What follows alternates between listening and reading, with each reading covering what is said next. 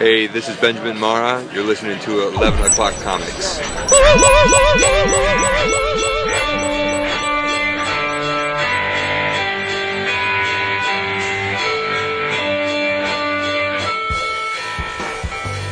There you go. Is that all right? Picturesque. All right. It sound a little short, but I'm good. That's I'm not good. even. I'm good. That's not an accurate descriptive term for a sound. Picturesque. I couldn't. True. In fact, I couldn't have picked a worse word. Picturesque. Symphonic. Yes, that sound is picturesque. Who wrote my? Just in my eyes. Who wrote my lines this time? Suck it, It's good to hear your voices. Got a hybrid episode of it. For real though. It's strange. It's going to be a strange thing, and we can't talk about it yet. People are used to these bonus eps and these extra long eps, so they're still probably catching up. For real. And in a way, this ended up being serendipitous because major news broke today, and had we put out the episode yesterday, we wouldn't have known about this news and wouldn't have talked about it until next week. I know, right? It's a big deal. Hooray. I'm excited. Yes. I am excited as well. I'm elated at the contingency news, but I'm excited for the news. That nobody, that you said on the DL. Oh, jeez. Yes. Okay. That's a cause for rejoice. As is everything we hear these days, because we just love everything. We love it all. It's a big all love fest, right? Yep. Yup. Yup. You were just a Pepperidge Farms guy. Yup. Yup. You remember? Cracker. He does remember. Love Pepperidge Farm. Yep. Who doesn't? Is there anybody who doesn't love Pepperidge Farm? I don't know. I don't want to know them. I don't even know. I know. I am confident that this is 11 O'Clock Comics, episode 507, y'all. I will say. And I'm happy, and I'm Vince B. Oh, I am happy you're Vince B. I am happy we are here together tonight. I am David A. Price. You is. That's true, but I made my former owner extremely happy this week because I'm Salvatore Mundi. Crickets. Who's this? What? Who's this person you are?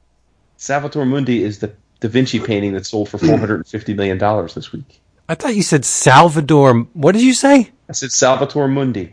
Oh, okay. How much? Savior of the world. $450 million. Million. Well, if you got it. That's the one I told you I got to see in person the week before. Yeah, right. I wouldn't pay that for that painting.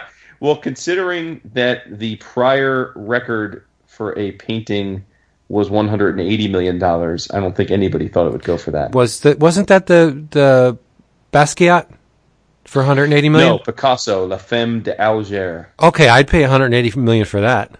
You would? Yeah. I'd pay $180 million for a Basquiat or a Warhol. Yes, you would. You would. Yeah, totally. Yeah. Well, so interestingly enough, at Christie's, where the Mundi was on display, there were 3 paintings in the room. There was the Mundi. There was an El Greco that's my partner's family's that's being auctioned off, and then there was a Warhol, and it was the Last Supper Warhol, which it's massive. It is. I couldn't believe how big it was. I mean, it's the size of, oh geez, like 2 Greyhound buses maybe.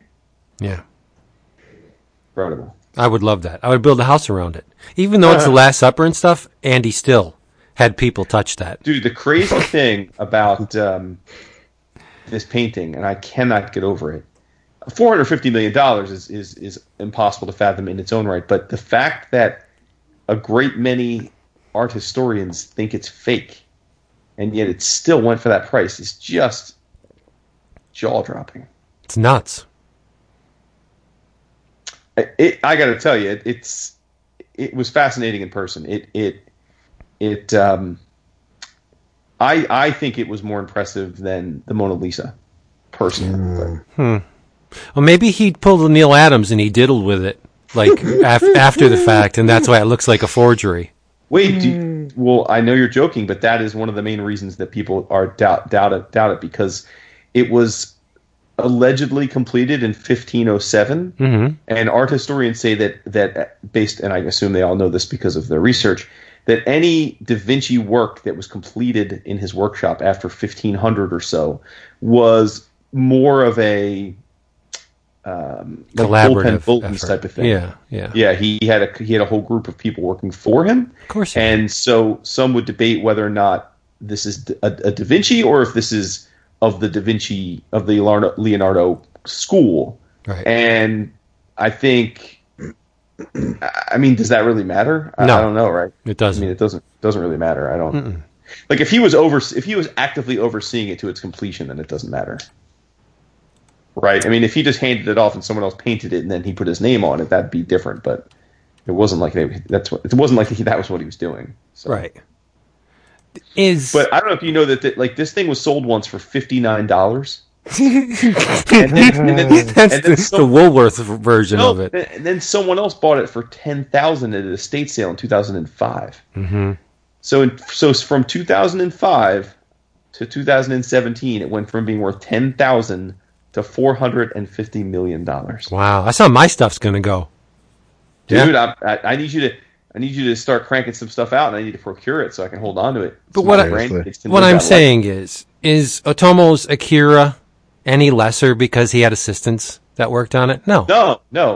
Or Disney films, right? Yep. You can't tell where the artist ends and the assistants begin because he trains them to work in his style. So I don't really think it matters.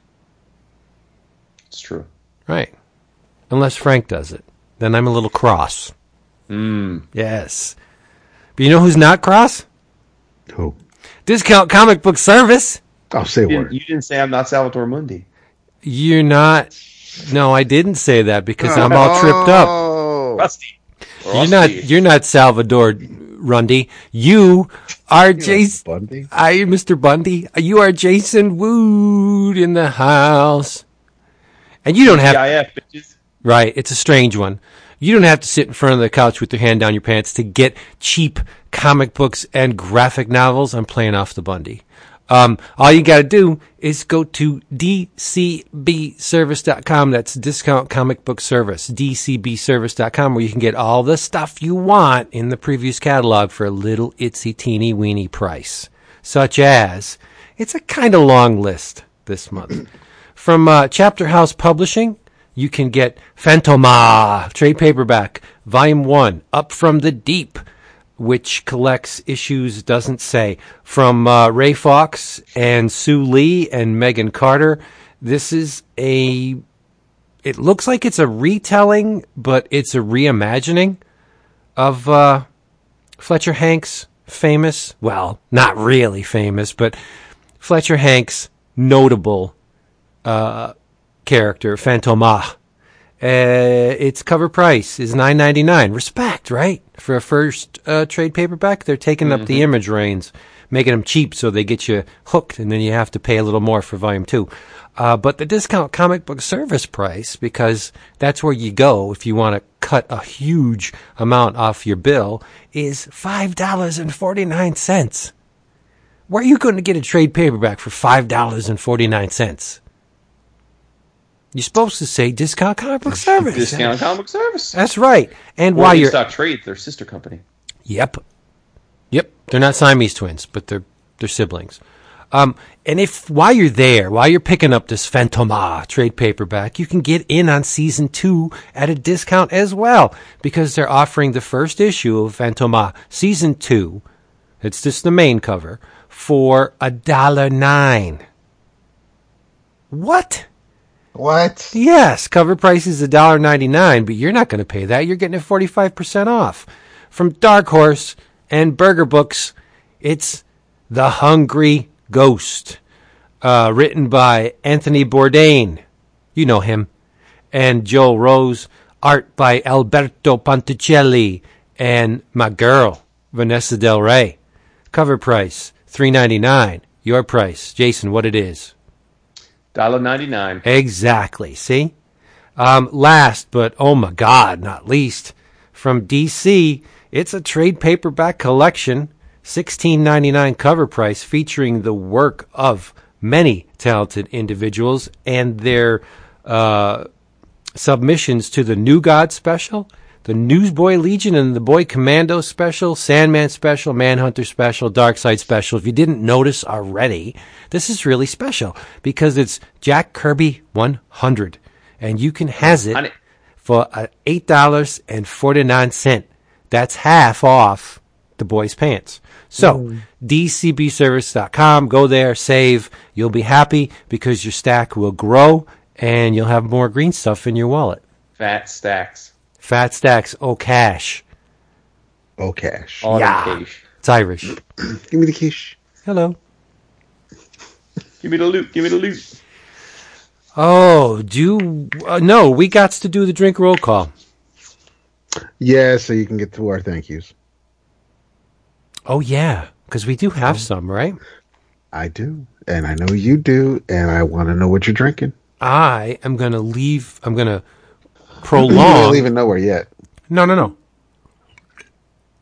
I'm going to prolong my thank you until the very, very end of this thing. Very end. Okay. Because I'm going to use it for my In Your Travels. Oh, snap. Oh, Okay. snap. Look at But that. I'm drinking the one beer that could make me forget about the grape. Nope. Yeah, I know. But if I had to forget about the grape, this would be the beer to do it. It's Sam Adams Boston Lager because it's frickin' delicious. And nutritious. Well, I don't know about that. But No. it won't turn you to stone. How's that for a selling point? I love it. Drink our beer, it won't turn you to stone. Boom. So what you guys What you got? drinking, Bo? I am drinking beer as well because I went to dinner with 2 of 3 children because the other children and the wife are at a 7th grade dance this evening. So we went to our club here in our little home away from home, and I had a couple 2-tree Yingling lagers. So I figured I'd keep this party rolling, and I am drinking a Yingling lager. So you're lit, is what you're saying. No, not at all. Oh. Lord. You're not Not even as young though. You're not even glowing? I have some I have a mild sheen. Okay. What about you, Bourbon Man? I am enjoying some. It's not named after Capullo, but it's Poppy Cabernet Sauvignon Malbec blend. That sounds cray. That from sounds good. Chile, and it is. Close the window Well, because it's chilly. it is closed because it is chilly, but the wine is tis quite tasty. Sure. Scissor. Send me some. What is going on with your thank yous that you hinted at? Should I spoil your In Your Travels then? I don't really care. You could do whatever you want. You could do what you want, my friend. I want to thank the amazingly, stupendly talented Mr. Matthew Allison for this beautiful thing that is Cancor Calamity of Challenge number 3 of 4. If you haven't picked up any of Matthew's Cancor work, you are a silly person. You should definitely have done that by now. This miniseries is is 3/4 over, and you should totally be getting this. And I can't wait to hear Vince talk about it later. But it is beautiful, and you should have it. And I want to thank Matthew for thinking of us and reminding us how awesome this is. Samesies. Grown man. Grown ass Yep. man saying same. Grown ass man, thank dog. You, thank you, Matthew. I also received said book. I can't say it any better than Dap said it. So hugs Say and it. hugs and love. Yep. All day long. All day long. All day, every day. Yep. So, I don't know if this is obviously not rehearsed at all. I don't know if we want to keep our guest waiting and we want to get right into it so the listeners can enjoy that, or if we want to talk about any news or save the news for after the interview. You know what? I have to go to the little boy's room. I'll be back in, how long was it? Hurry up. How, 2 hours. 2 hours. I will be back in approximately 2 hours. Jesus. Trying to work through some issues. No, you know what? See, this is terrible because, all right, let's let the cat out of the bag. I was not present for the interview that you are about to hear because I was waylaid at my place of employment, which frosted my fanny because I love this artist and I did not get the chance to talk to him. So, my brothers did. And you'll be able to hear it very shortly, but I hope he doesn't think that I'm just like, oh man, it's him. I'm not coming in. You guys do it. No. Now you were missed. We made it clear that you were not happy about it. You were salty. No, the dude's incredible. And was the very first time that we got a chance to really pick his brain. We outro last night because Vince never could make it. He was at work, so we're doing it in garage. I need you to have codes right next to me. Pose? Did she say pose? So I need new codes, and What is going on? All right. Commuting, so I wasn't playing that game. Okay. How long are you going to be? We just started. Oh, she's so hot. Yes, my lovely wife is trying to fix her phone. I just want to set it up so it's a new phone so I can turn it in. Oh, you got a new one? No, I'm going to make this okay. Oh, all right, hold up. Hi, Beth. She can't hear you. I have my headphones on. 132 523. I got to take this out.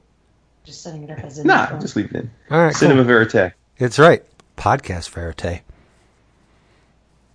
It's picturesque. She is picturesque. She very is. Oh my God. But anyway. Dap, how was your week there, buddy? What? How was your week? Oh, it was a week. Yeah. It This is ridiculous.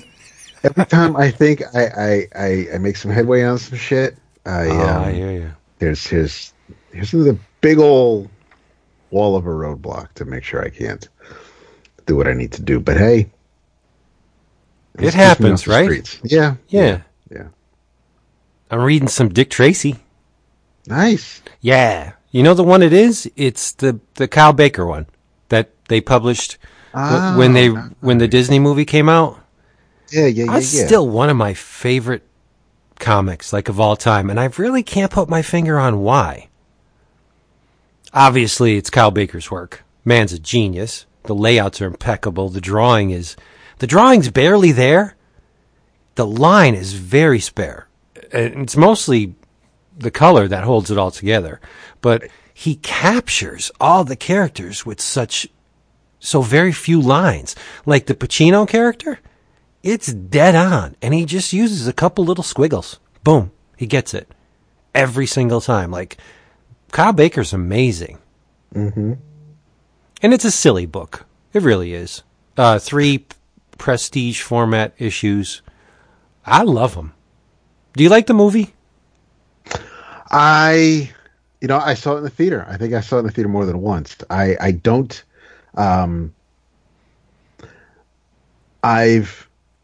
Yes, I do like the movie. It's not something I've seen lately. It's I have. There were times I remember really enjoying it because I was much younger, and then I thought about it more, and I'm like, well, that was kind of silly. That really didn't work. But because what was weird is that Warren Beatty looks nothing like Dick Tracy. It's like, here's a He's dude got yellow. He's got that. That's all though, because it was primary colors. That's all. It was a 4-color movie, and it was beautifully shot. But when you think of Dick Tracy and you think of that profile, you do not think of Warren Beatty. And whereas everybody else, Al Pacino, And Forsyth and everybody else is wearing all this makeup and all the prosthetics so they can look like his rogues. But yet, here's handsome Warren Beatty without his chiseled chin. So the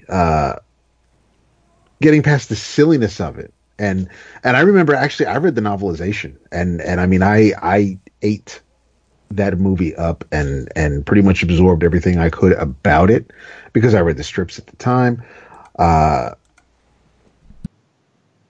But yeah, like I said, I haven't seen it in a long time, and I just, as I got older and thought about it, I thought maybe it was kind of silly. But now I think I'd like to revisit it and just see what holds up. See if I'm thinking about it fondly through rose-colored glasses, or if I'm going to watch it and be like, no, this was an absolute mess. Right. Well, the trilogy is called True Hearts and Tommy Guns, and I'd be remiss if I didn't cite the writer. It's John Francis Moore wrote it, but Disney actually published these. These are published by Disney, and there's a lot. Well, not a lot, but there's an uncharacteristic amount of bloodshed for a Disney comic. Like, there's an old man, Tess's father, in the first issue, is running hooch for one of the mob bosses, but he doesn't know he's running hooch. He just thinks he's bringing kitchen utensils in crates to places, and a rival mob boss featuring one of the gang features the son of a woman that is they're blackmailing the kid because he's a son of a very influential woman and family, so he likes to visit the brothels, and he's starting to go on rides now with the gang, so they're blackmailing the shit out of him.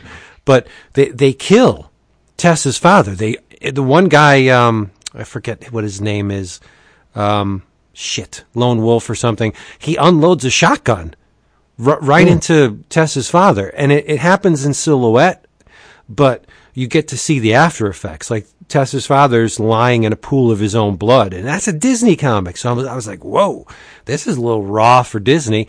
And they don't, Baker doesn't shirk at approximating Madonna's, or Mahoney, sorry, her curves in the comic. I think it's just so great. I try and read it every year, but it doesn't work out that way. So maybe every other year I get around to it, and it's one of those perennial favorites. I can just lose myself in the pages. It's Prohibition era, so hooch is verboten, and these mob bosses, the depression, people, nobody has any money, people are just trying to find some work. It's a very unfortunately it's a vibrant time in American history. Misery does love company, right? But I love this book. I do. I'm okay with Beatty as Dick Tracy. I don't think. I thought he did a decent job in the role. I don't think he has to look like him. It was all a visual thing for me. No, especially if you're going to go out of your way to make sure everybody else is true to the strip. Well, they're all freaks. I mean, if you're going to have a guy named Flat Top, and he doesn't have that characteristic flat head or lips or the brow, right? You got to have that stuff. But do you remember when this came out in the theater, and that famous scene with Madonna singing, and she had that lace top on? You could see right through it. Like, there was nothing hidden. You could see right through it. And like, even in the video too, like, her nipples are on full display, and I was like, I was aghast. Like, what? Look at what they're getting away with. You clutch your pearls? What? You clutch your pearls? No. I mean, I bought the $50 Madonna stainless steel cover sex book. I still have it. I bet you do. I wasn't a huge fan, but I do think the woman was very attractive. I wasn't a fan of her music, but... No, I wasn't. Flesh. No. And, well, there was a lot of people involved with the production of the sex book that I follow. Let's just say that, and so that's why I bought it. But yeah, I love Dick Tracy by Walt Disney Comics. If you don't have it, scoop it up. You can get them cheap, right? Quarter bins, maybe. Probably. Yeah, and they were $4 around there when they were released. They're prestige format. They're just freaking great books. Kyle Baker's regarded as a true master for just cause. I mean, even he's an artist. The guys in the industry, a lot of them seem to love Kyle Baker, and you could find out why on the pages of this Dick Tracy thing. He's incredible. And then read The Shadow that he did, which is equally incredible. It's true. It's damn true. Jason, what's up? Vince, what's that? Did you put that fire out? The wifey's phone is jacked up. She's trying to get her fix on, but it's not looking good. Oh, well. But we did get a nice surprise appearance by the lovely Beth. She looked good, too. Damn you. I bet. Damn you to Yeah, hell. she was all dolled up. She was chaperoning that dance tonight, so. Oh. So is she going or is she coming? They're back. They just got back. Oh, all Seventh right. grade dance, so it was like from 7 to 9:30 or 6:30 Oh, to okay. 9:30. All right, here. So here we go. You're gonna hear this wonderful interview conducted by two masters of the craft, and Yes. We'll be back. All right, and as we alluded this week on the interwebs, we have a very special guest joining us this evening. It's been in the works for some time. In fact, we do keep a little running tab of creators that we dig a lot, and sort of our wish list, our Amazon wish list, if you will. And this gentleman has been on my wish list for a long time, and we're finally making it happen. He is a multiple time Eisner Award winner, both as the best penciler inker and as one of the co-creators of the 2016 Best New Series, which most of you probably know. I'm talking about Paper Girls, which then leads you to know that I am very happy to welcome to the show, after a long time coming, one of the best artists in the business, in my opinion, Mr. Cliff Chiang. Welcome to the show, Cliff. Thanks. Wow, that's quite an intro. Thanks. Thank you very much.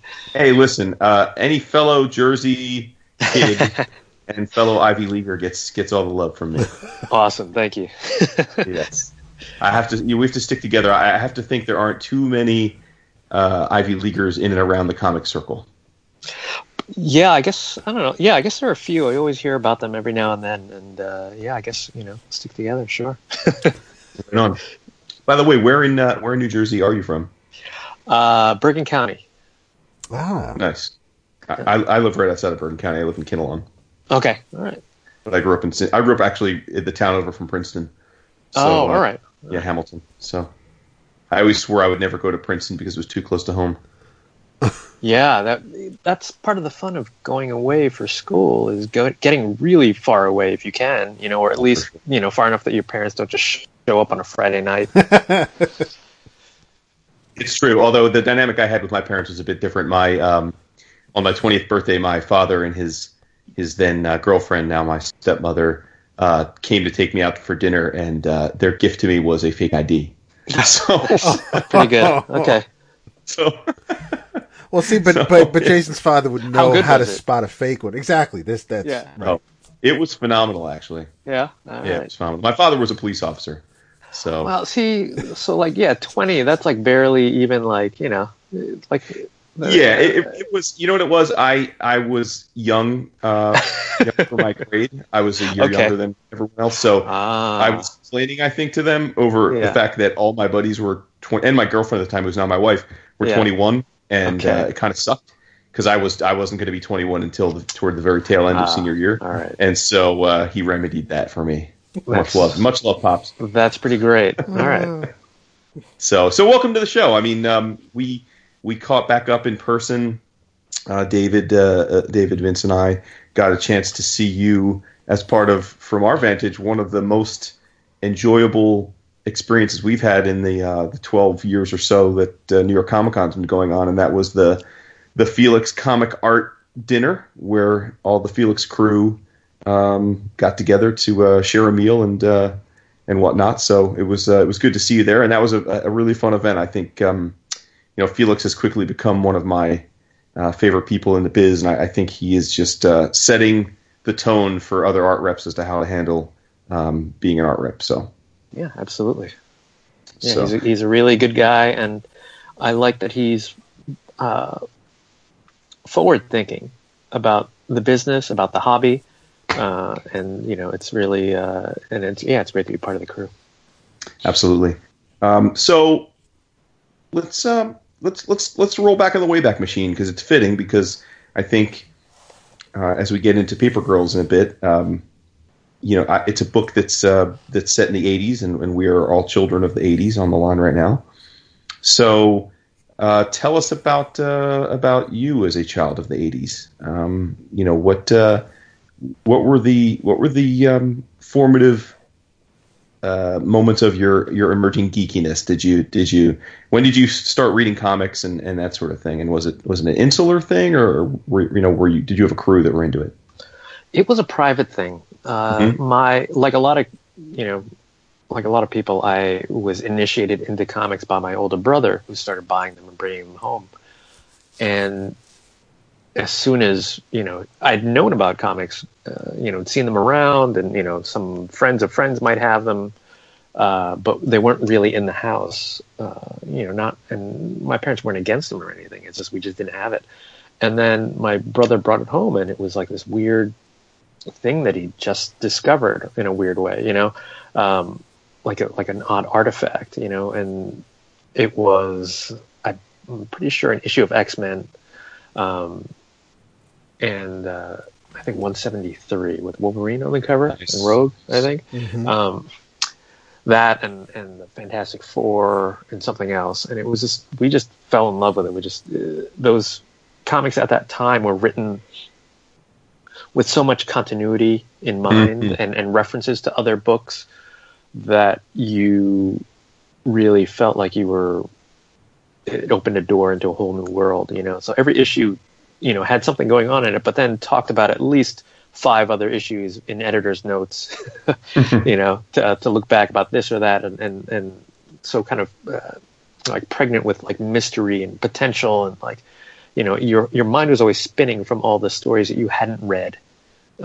So it just sucked me in, and it was something that me and my brothers really loved, but nobody that I knew at school or hung out with on a regular basis was into. So it was just something that it was a family thing, and we got really into it. My older brother is, quite, he's a bit older, and like school wise, he was older than that even. So he eventually, I think, within a year or two, went off to college, but I was still reading and picking stuff up for a year or two before everything went to the direct market, and then it became really hard to pick up comics at the local 5 and dime, convenience store kind of thing. So, but for a good, 2 or 3 years, was reading a lot of stuff and really just poring over it and reading it over and over. So I, fell in love with it, and never really thought about it being a profession until I was in college, and wasn't sure what I was going to do, but I wanted to do something, in art.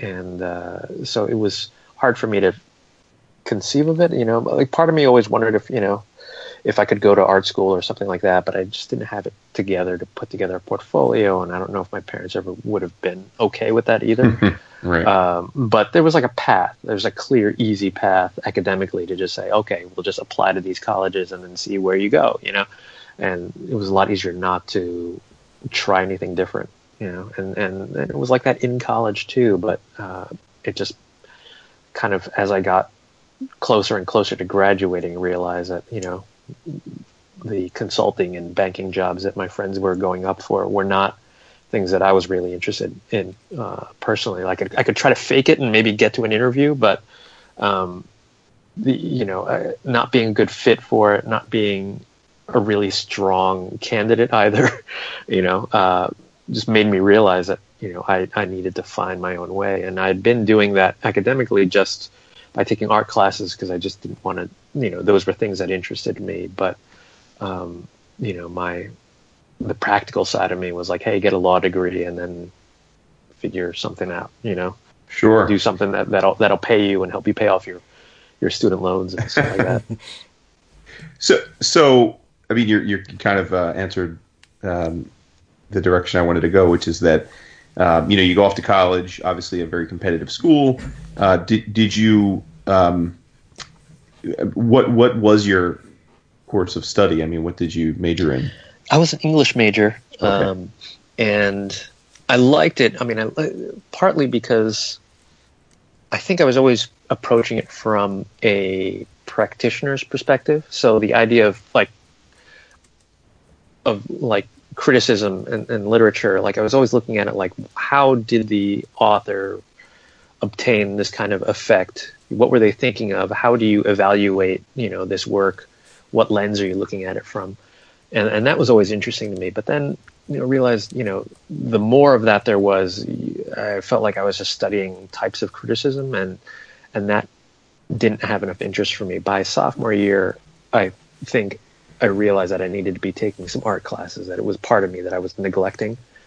And at that point, kind of split my major between English Lit and visual art.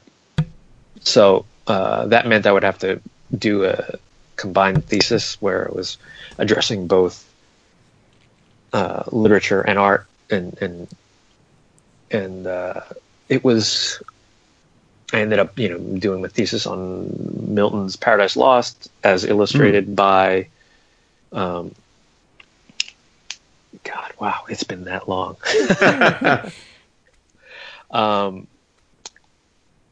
And just looking at the illustrations as a form of criticism, because there was enough writing by the illustrator to kind of facilitate that, and to kind of cross-reference it and everything. So it was it was really interesting to me, but I ended up with this very weird degree, and I wasn't sure what I was going to do when I left, and ended up I applied to law school, but then got in and deferred for a year. Or 2 years actually, and was looking for work in comics, and that's and I knew I had interned at Marvel like in my junior year, and wanted to work in comics, but I knew how kind of small an industry it was, and that Right. and competitive. So I knew it would take a little bit to get some sort of foothold in the industry, and it took about a year before I had like a kind of steady enough of a position. I got out and started working in advertising for about 6 months, but it wasn't a very good fit, and then ended up luckily getting a job working in comics with Heidi McDonald at Disney Adventures magazine. Oh, that's right. Yeah, and I was assistant editor there and learned basically all the ropes of like what goes into a comic. You can read about it, but until you're looking at a schedule, trying to figure out how long it takes for someone to write a comic and draw a comic and ink it and color it and that sort of thing, like that's when, as an editor, you really get to understand the workflow and everyone's value and what they contribute to the final product. Sure. So it was great doing that. I did that for about almost a year before I moved on to Vertigo, where I was doing a very similar job, but at a place that I'd always wanted to work at. I stopped reading comics like in high school. I think maybe a lot of kids might do that too. I think that's because probably that's when everything went to the direct market, and so for the next 4 years after that, I didn't read any comics at all. I knew about it because some friends of that I didn't see very often might be into it, but didn't keep up because it was too hard to go to the mall.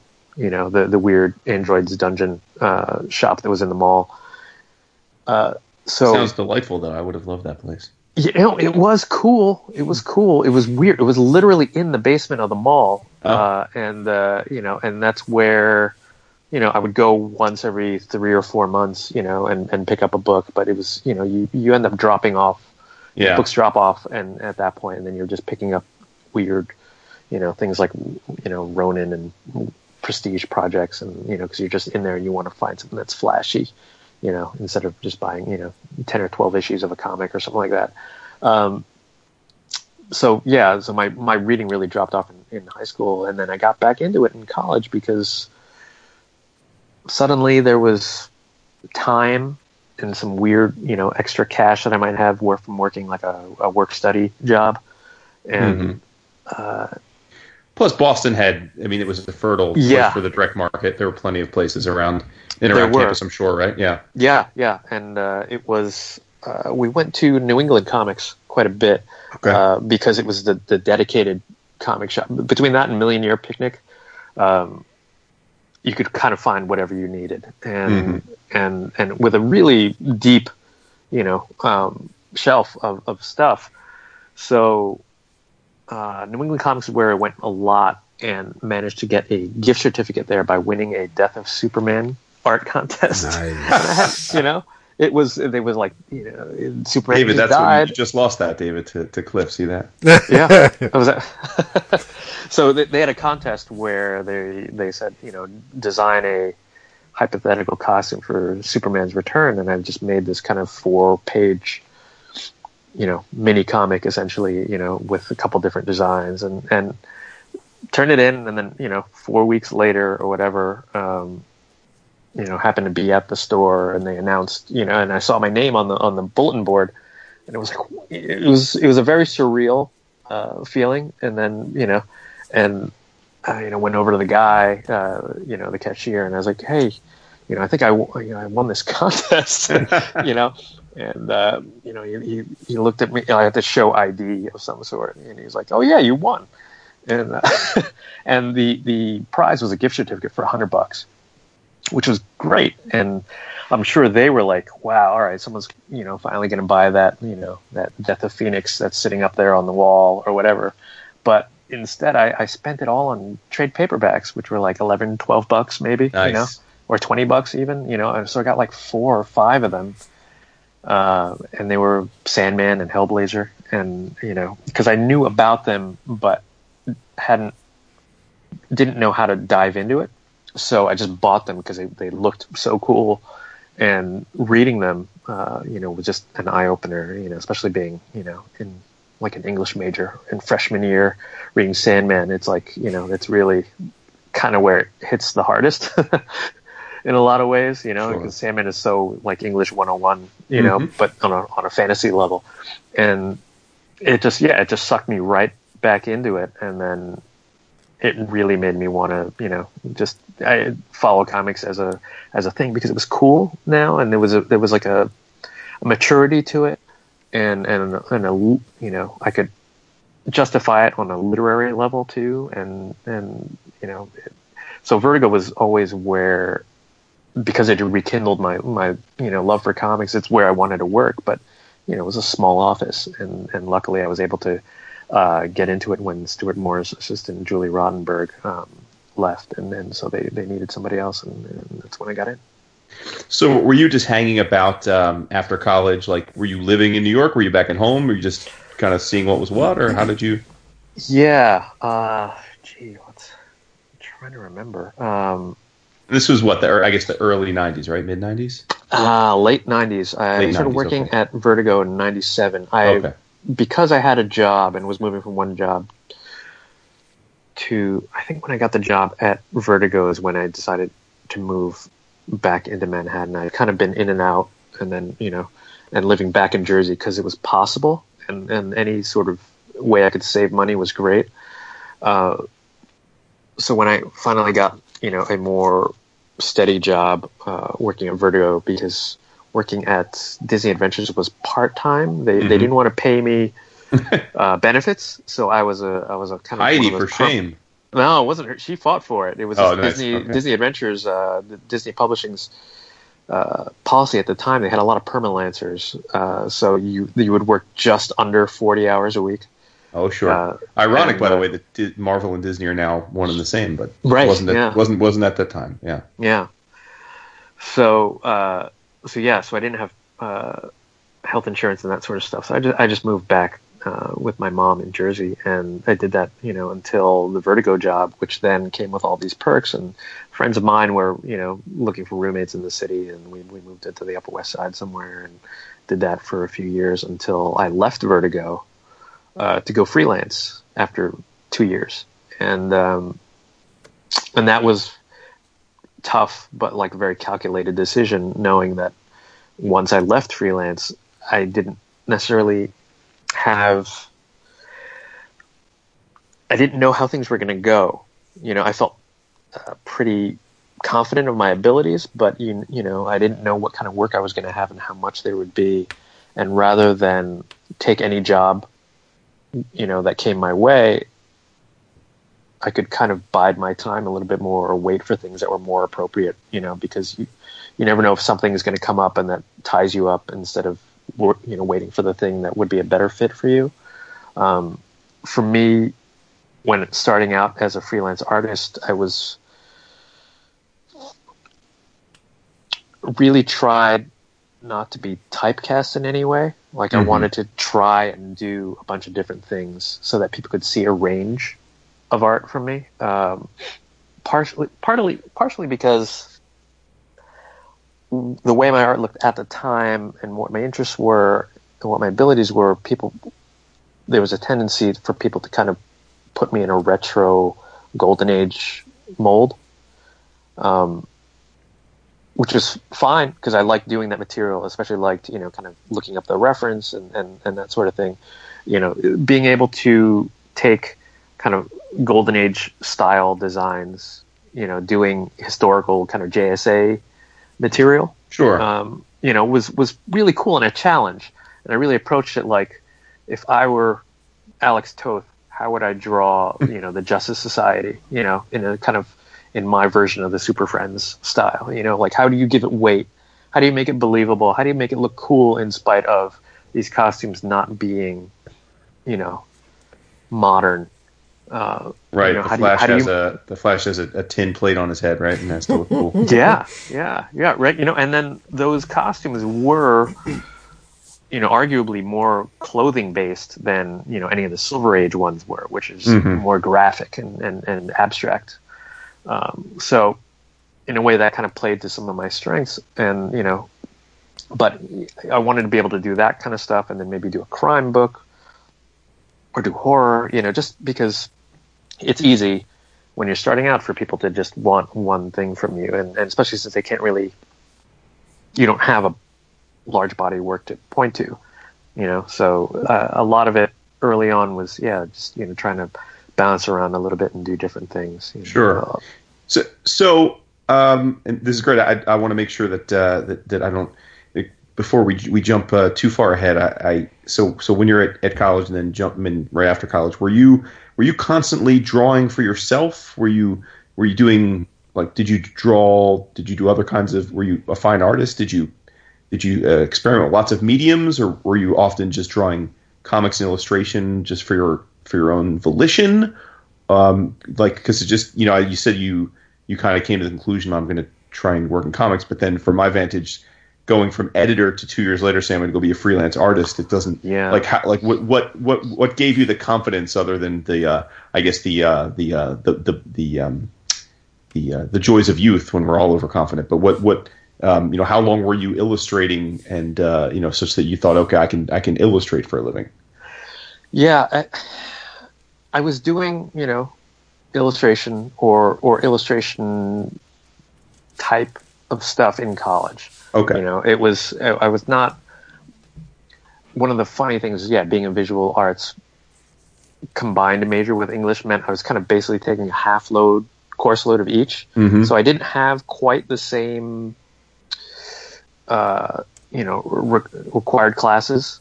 And, looking back on it, I wish I had done more painting and more design stuff and that sort of thing. But, a few drawing classes, printmaking, which I really loved. And then, but all of that was in a way geared towards comic book illustration on some level, So you always had a draw to it, even if you didn't know. Yeah. So I love drawing. I mean, I'd always drawn since I was a kid. Did a little bit of drawing in high school, and then when I got to college, right, it was did more of it. And to be honest, I wanted to draw comics by the time I graduated. Like, that was the goal. But knowing that was even more competitive in a lot of ways, and that my skills weren't up to snuff, I knew I needed more time to work on my art. And it was actually strangely easier to work in editorial than it would be to start off as a freelance artist. And doing the editorial stint actually helped my art, because I saw so much professional art cross my desk every day. Right. You know, every day the FedEx, delivery would come, and I'd open the box and see the brand new pages and Xerox them and check them against the script. And then, and then the Xeroxes, we'd have to do the balloon lettering, for the letterer. We do a guide, where from the script, what the balloon should be. And it was like grad school, for making comics, and I learned so much just within that short time, and it really did help me get better as an artist, and then after about 2 years, I was drawing comics on my own, doing sample pages, doing sample scripts. Were you showing those things to like Karen and other people at Vertigo, or no? Yeah, I was trying not to be too pushy about it, because, there's a way in which like you're working there, and then like you can tell when someone's really wanting to be doing something else, and it becomes annoying. So I didn't do that, but I did show it around, and people were interested in it. It had this kind of golden age Steve Rude-ish feel to it. Not as good, of course, but this kind of proto, rough, learning, but there was, I guess, some potential there, and some of the editors responded to it. And one of the funny things is, at the time there was a policy, and it might still be in place, where if you were on staff there, you had to get a waiver from Paul Levitz to work on books. This cut down on editors writing books for each other. Got it. And that sort of thing. So it was difficult for me, and frankly, drawing takes so much time that to have a full-time job and then go home and draw comics is really hard. So anything that I would do there would need like twice as long of a deadline. So usually there wasn't anything available that would accommodate that, except for, luckily, some of those, the big book series that Paradox Press was doing. Mm-hmm, sure. Like, those things had a nice long timeline. Yeah. So my friend who was working there, Jim Higgins, gave me a few gigs on that. But I was really trying to get into the DCU or Vertigo, to do more stuff. Now you are a benefit. I would dare say, and we are to an extent as well. You are a beneficiary of the time with which you were born, because your first exposure to comics was during a time when I think many would consider one of the halcyon eras of comics. The early '80s were certainly, to this day, are held in extremely high regard, because of there was lots of incredibly powerful Capes and Cows books, but then of course we got things like Watchmen, and Alan Moore burst onto the scene, and we had the British invasion and Morrison, and it just was an incredible time. And then you end up becoming an editor at the place where, for many of us, was almost a second infusion of passion for comics, because we were all getting older, and the idea of comics as a medium to tell other stories in different genres with a different maturity level and sensibility. I mean, you were living it. If I'm not mistaken, weren't you one of the editors on 100 Bullets? Yeah. That is one of my favorite. Well, dare say my favorite DC series of all time. I worship at the ground of Azzarello and Eduardo. I think that's just impeccable. So even if you had the smallest part to do with that book, I thank you for that, because I love that. Well, it was really exciting when 100 Bullets launched. Vertigo had been so much in the shadow of Neil Gaiman's work, and with 100 Bullets, Axel Alonso and Azzarello developed that, and to have a crime book like that in the line that was so well done, and revolutionary, it really changed the arc of the imprint. For at that time, it's just it was something that they hadn't. It was a genre they hadn't addressed fully, and and especially, they needed. Yeah, it was a hit that they definitely needed. Like Preacher was so great, but it was its own thing, and you couldn't really do more Preacher. And for Axel to pursue crime comics in that way, really, he really made this niche for himself and all the creators, that he worked with. It was pretty great. Yeah, no doubt. You felt like something new was happening, and sure. And that kind of excitement was infectious. Oh God, I love that book so much. One of the things that we've been around for God almost 10 years, and we've had all measure of people up and down the spectrum of comics in terms of different roles. But when I knew we were finally having you on, I realized that we really haven't had. I mean, David, correct me if I'm wrong, but we really haven't had someone that's been whose principal job, at least for part of their career, was that of an editor, and it got me thinking that. Most people in our role of I guess analysis or criticism or discussion probably unfairly only talk about editors as a pejorative, right? I mean, in the sense that right. that you hear people very casually say things like, "Oh, I didn't like that event. Must have been editorially driven," or right, or right. And so I certainly want to spend plenty of time talking about you as a creator of comics, but I would love, because you're eminently qualified to talk about this, maybe to discuss, since you've lived on both sides of that relationship, what is the role of the editor in the creative process and for commercial comics and has that evolved over time? And I guess what I'm asking is do we the collective comics criticism community give editors short shrift? Yes, probably. And the reason for that is the editor's work is essentially invisible. It's all work that goes into a final product that is credited to somebody else. You don't know what the first draft of that script looked like. You don't know what the editor massaged or fixed in some cases.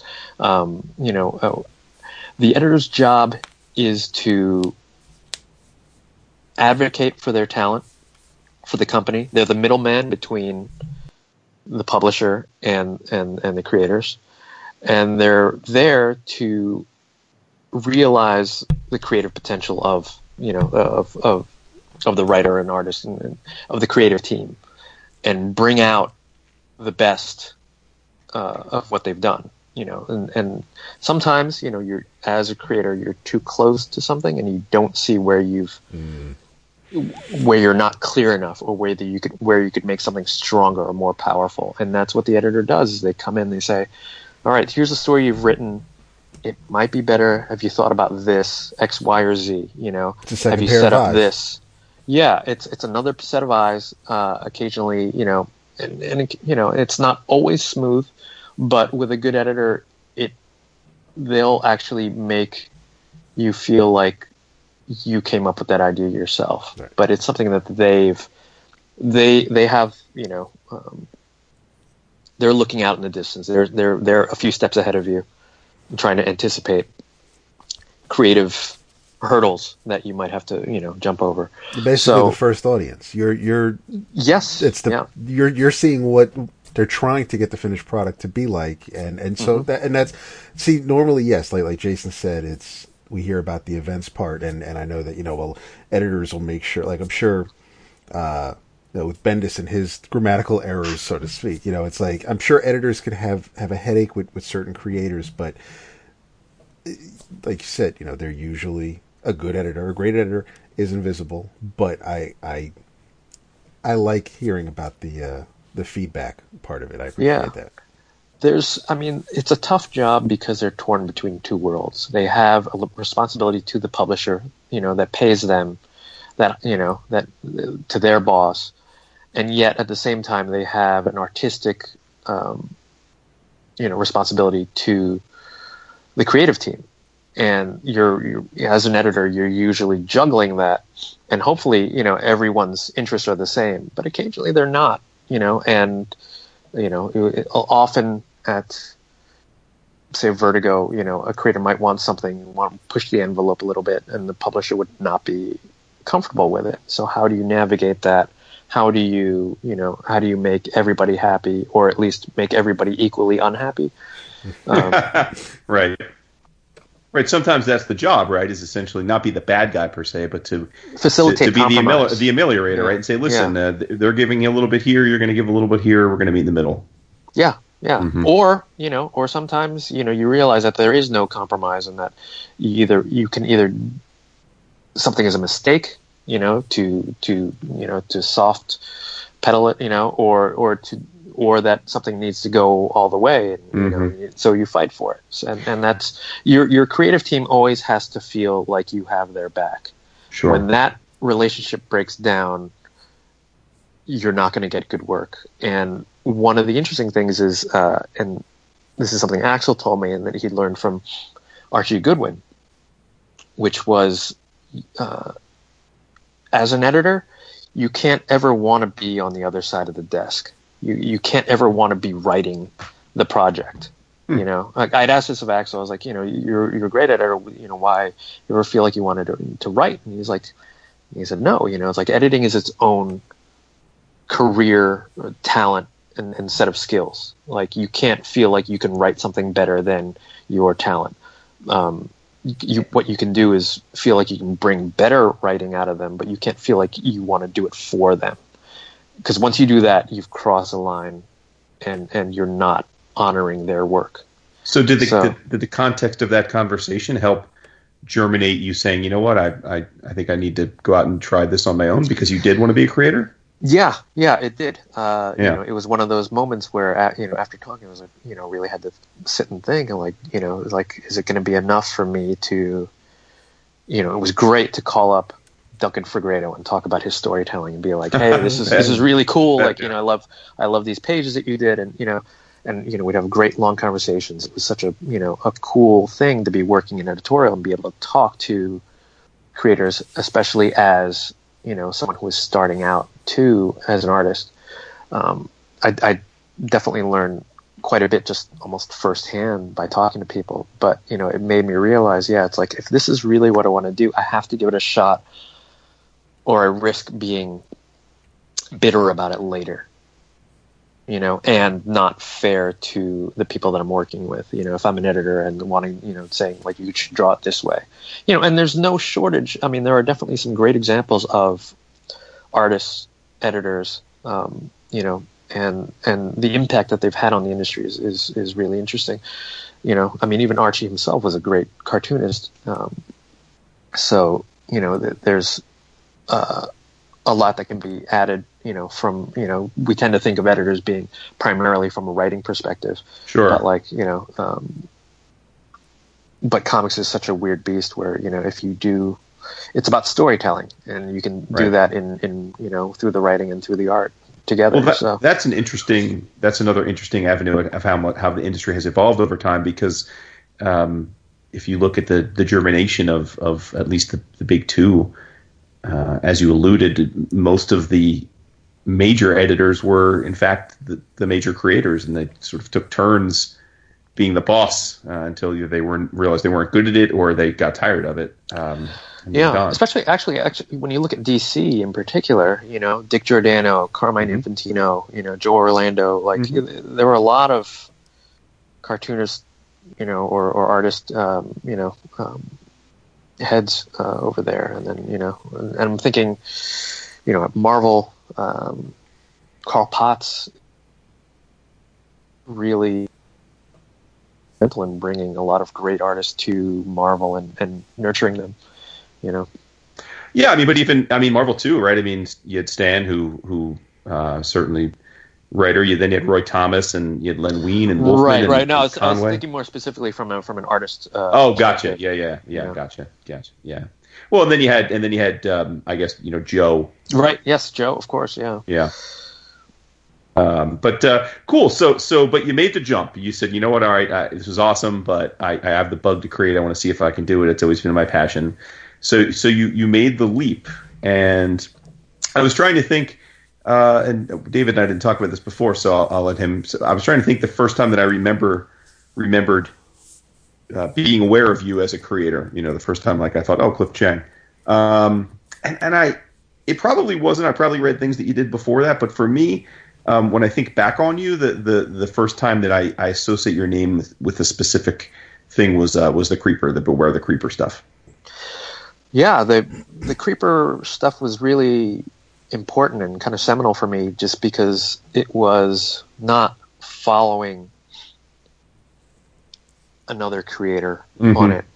It was setting up a style. It was, the first project where I could essentially kind of art direct it, and was invited to do that by the editor, Will Dennis.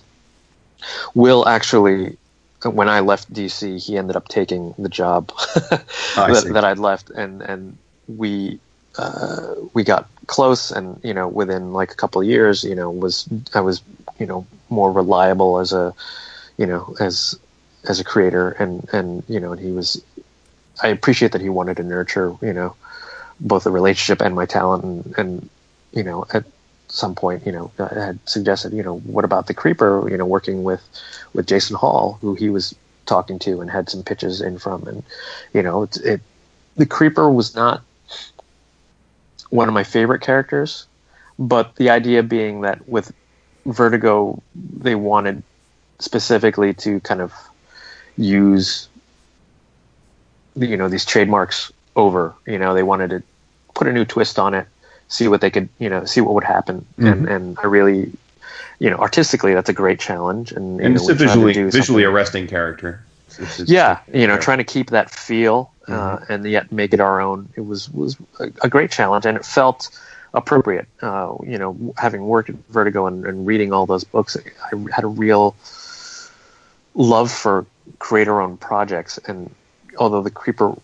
wasn't that, in spirit it was us, putting our mark on something and really making, not making concessions to, it was an open playing ground. There's no, we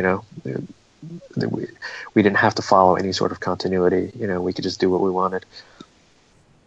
Yeah, I mean, like I said, that's the work that kind of stands up in lights for me. And I thought, okay, this is the guy we need to keep close attention to. David, do you remember the first time you remembered Cliff's work? Yes, because one of the series that I had to buy from. Oh, I bet I know what it is. Beginning to end. I bet I know what it is. Cliff did a couple of covers for the Green Arrow series. Oh. So that was when I first, especially the one with. I thought you were going to say Human Target, but okay. No, because that was later. Yeah. But the Zatanna cover of with from that Green Arrow run really stands out. And then once I wanted to know more, that's when I saw the Breakfast Club homage, the Purple Rain homage, and I was like, this is awesome. And then the some of the Nightwing stuff, but it was pretty much, Cliff, as soon as I saw what you were doing, yours was a name that I would definitely check it out, even if I had no interest in the character or what the story might have been. But you were definitely a creator that if I saw your name attached to something, I was definitely going to be checking it out. Well, cool. Thanks. I mean, that's really, like the funny thing is there's so many books out every month and nobody picks up all of them, and right. Doing something like doing covers was such a godsend whenever I did get the chance to do it, because it meant that like you were then on the stands in a different way, and then someone might take notice of you exactly, the way that happened, and and then hopefully be motivated to seek out future or past work. Those Green Arrow covers were really funny. Like they just came about by happenstance, because there were a few. I think James Jean was doing Green Arrow covers at the time. Yep. And it so started with Matt Wagner. But but Yeah, yeah, what a collection of cover artists that run had. my Jesus. God, that was fantastic. Although, you know what, and I am kicking myself because as I'm going through your resume, and I have the short box here next to me, but I'm kicking myself for blanking on you participating in the Grendel Red, White, and Black anthology. Oh yeah, that was really fun. I mean, it's always such a challenge to do black and white work as well, and then, but yeah, that was such a cool story. It was so, like a CSI kind of story, and working with Matt Wagner was just so great. Was how much was Grendel a character that you were? I mean, since you mentioned the direct market earlier, and that's usually Grendel was a character I was aware of, probably first through the Batman Grendel stuff. Okay, sure. That two-parter, right? It was like 2 prestige books. Yes, I think. there was the first series, the first 2 parts with the Hunter Rose version of Grendel, and then a couple years later there was the one with the Grendel Prime. Right, and those were great. And I didn't, wasn't able to track down any Grendel at the time, but knew enough, like whatever was out there, I would try to grab trade paperbacks of it, and so Grendel was like always this cool thing, and what a great design too. So it was really. It was a great opportunity, and I loved the original series. It was Black, White, and Red, and then they did Red, White, and Black or something like that. So to be a part of that was very, very cool and interesting to move from DC to see how Dark Horse did it. Which was not that I worked there enough to really get a sense of that, but just like just creatively it felt. Yeah, a little different from, it's not like working on Detective Comics, right. The Cliff, you may not know this, but you are one of the original seeds of my, I guess now notorious original art habit. Oh, C2E2, right? Yeah, because and I talked about this on we had our 500th episode recently, and Scotty Young was on. He's been on a bunch. He's our good friend, and I told him on the episode that because I don't know if he ever realized it, that he was his Oz book. That was the first piece of published art I ever owned. I bought it on a whim because I knew him personally, and I was at a small convention for another comics podcast that had its own little local show, Comic Geek Speak, back in the day. I mean, this is and it was like they had their little like 300th anniversary show.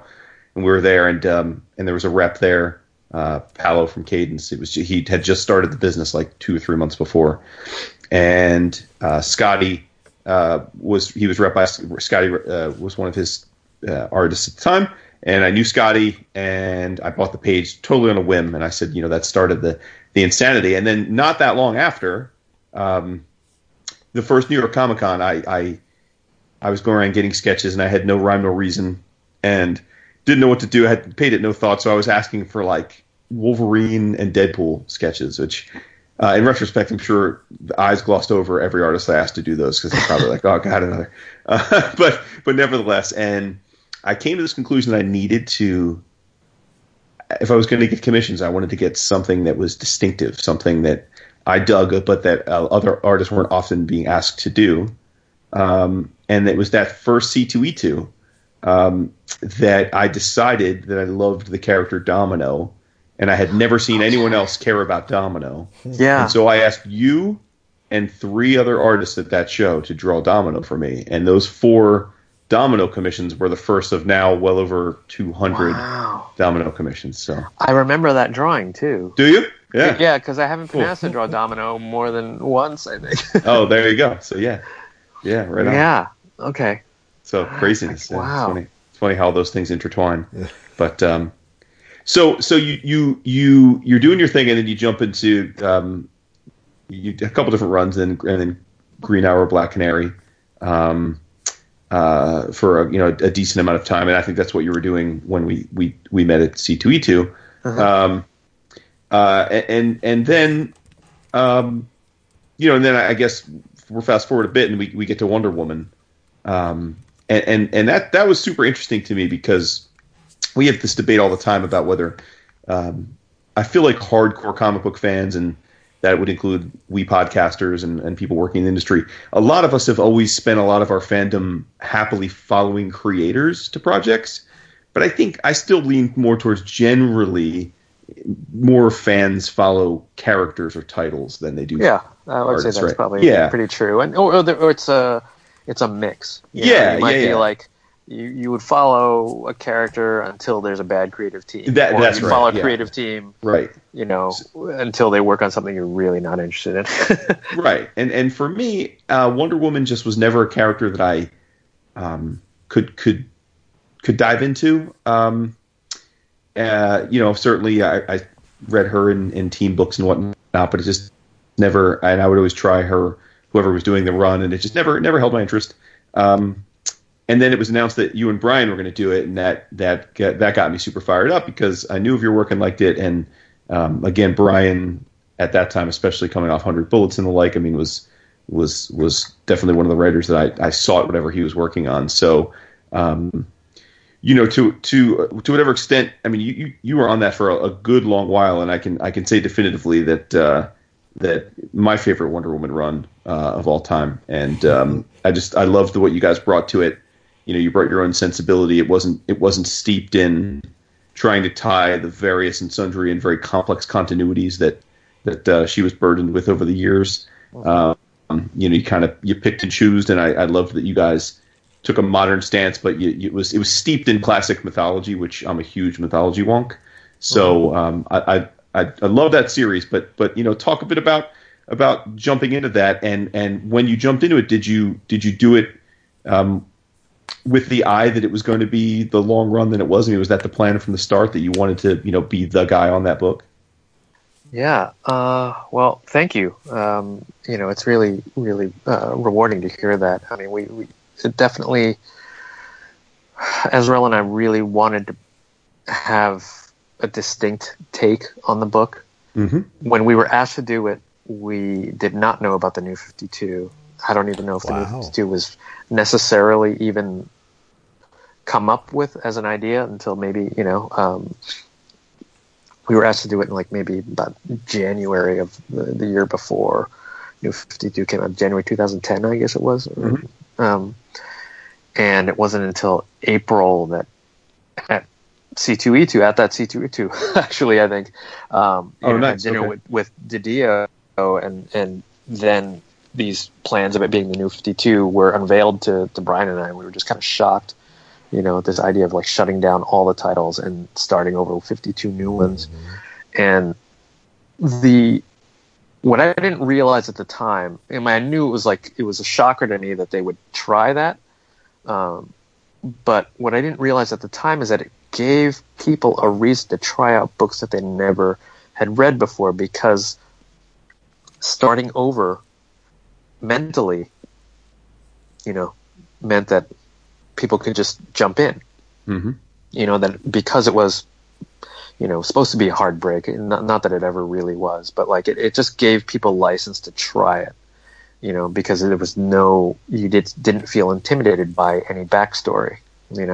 When Brian and I talked about doing Wonder Woman, it was very much the idea that we would have this twist on the mythos, but it was not part of a reboot.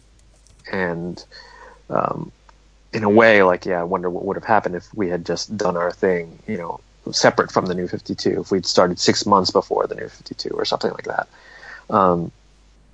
So it was, what we did was trying to work within a cultural understanding of Wonder Woman, not necessarily continuity, but what people kind of accepted about Wonder Woman being true, and then turning that on its head, and then trying to explore what that meant for the character, and then also at the same time flesh out her family, her new family that she's learned about. So it was really cool. We really just wanted to approach it as, again, like a Vertigo version of Wonder Woman, and just creatively own all the creative decisions, and Sure.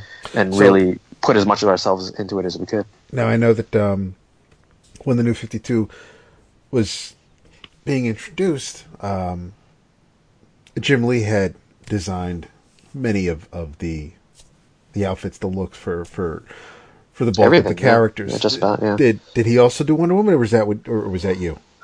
No, he did. Yeah, he did the Justice League characters, and then Cully Hamner would then take the initial ideas from Jim and kind of tighten them up or modify them slightly. So it was So we basically inherited that design, and then initially that design had pants too, but then they ended up changing their mind about it later.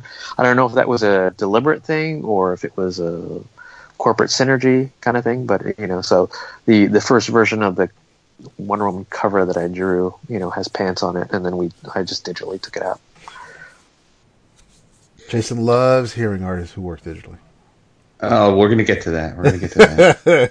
Well, no, so the original art, right, has the pants on it, but the published version has no, has the shorts. Right. Now, fair to say Wonder Woman is one of those characters where it seems to me that there's a divisive fan base. Lots of people have opinions as to what Wonder Woman should be and shouldn't be. So, as you guys are doing your run, there were plenty of people, ourselves included, that adored it, but I'm going to presume that there were some people, because it was different, that took the other stance and said, this isn't my Wonder Woman, quote unquote, because we longtime Big Two fans all have ownership of these characters in ways that we probably have no reason to. But now that you've done this for a long time, what is it like, honestly, as a creator to put your heart and soul? Do you steel yourself to the reactions, and I mean that both the praise and the criticism? Do you embrace it? Do you ignore it? Does it affect you in any way, or at least did it at some point in your career? I think you do have to try and understand where criticism is coming from, and not necessarily take it at face value, but you have to understand what their complaint is and why they're complaining about it. And for some, it's just like, well, this isn't what we know. And that's and you can dismiss that, because they wanted dessert and you gave them something savory, and there's no getting around that, it's never gonna, you're never gonna meet. And then but the ones that are interesting to listen to are the ones who, are critiquing, your creatively your choice, and that can be really illuminating, and then sometimes that works and sometimes it doesn't. You can say that's valid, or or I hadn't thought of that, or other times it's, well, no, that wouldn't actually work because, and so there's always, you have to evaluate, and all the criticism, has to be weighed against, what you were trying to do, as well, and whether it would have, whether it kind of made sense in a bigger picture. But it can be overwhelming if you're taking that into account from the beginning.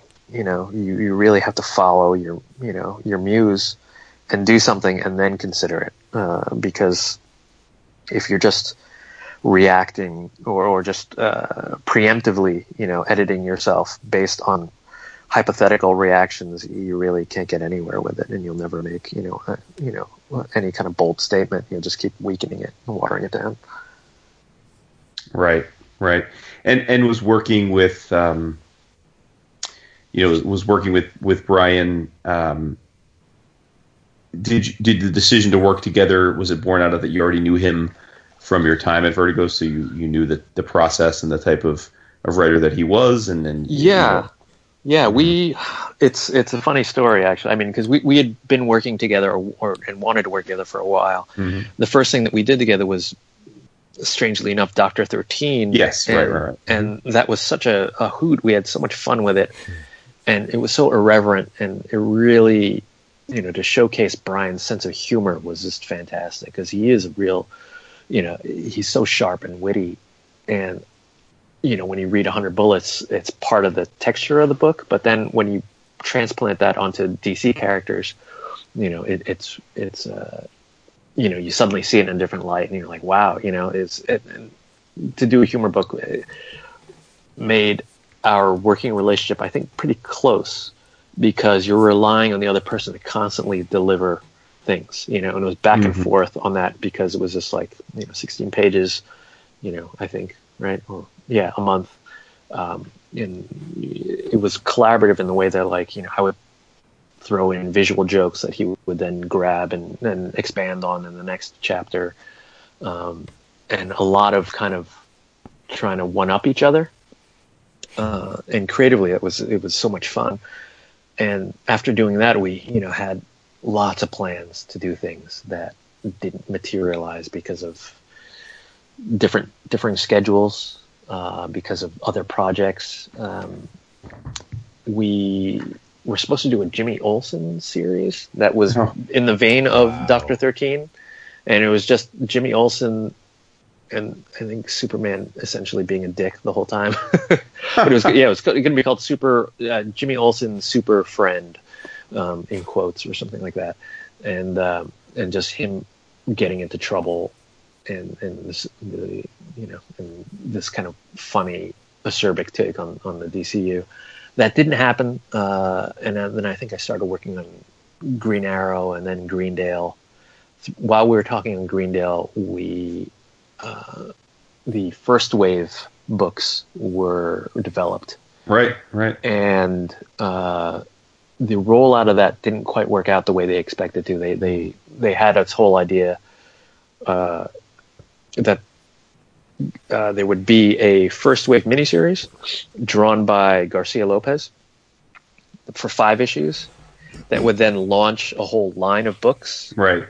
And then that timeline ended up getting compressed, and the first wave miniseries came out almost concurrently with a whole new line of books. So people didn't have a starting point for it. Yeah. And it was a tough sell anyway, knowing that it was, these pulp heroes. Yeah.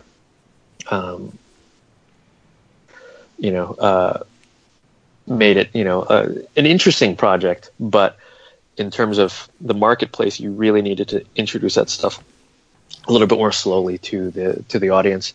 But we had talked about it, and as I was finishing up Greendale, and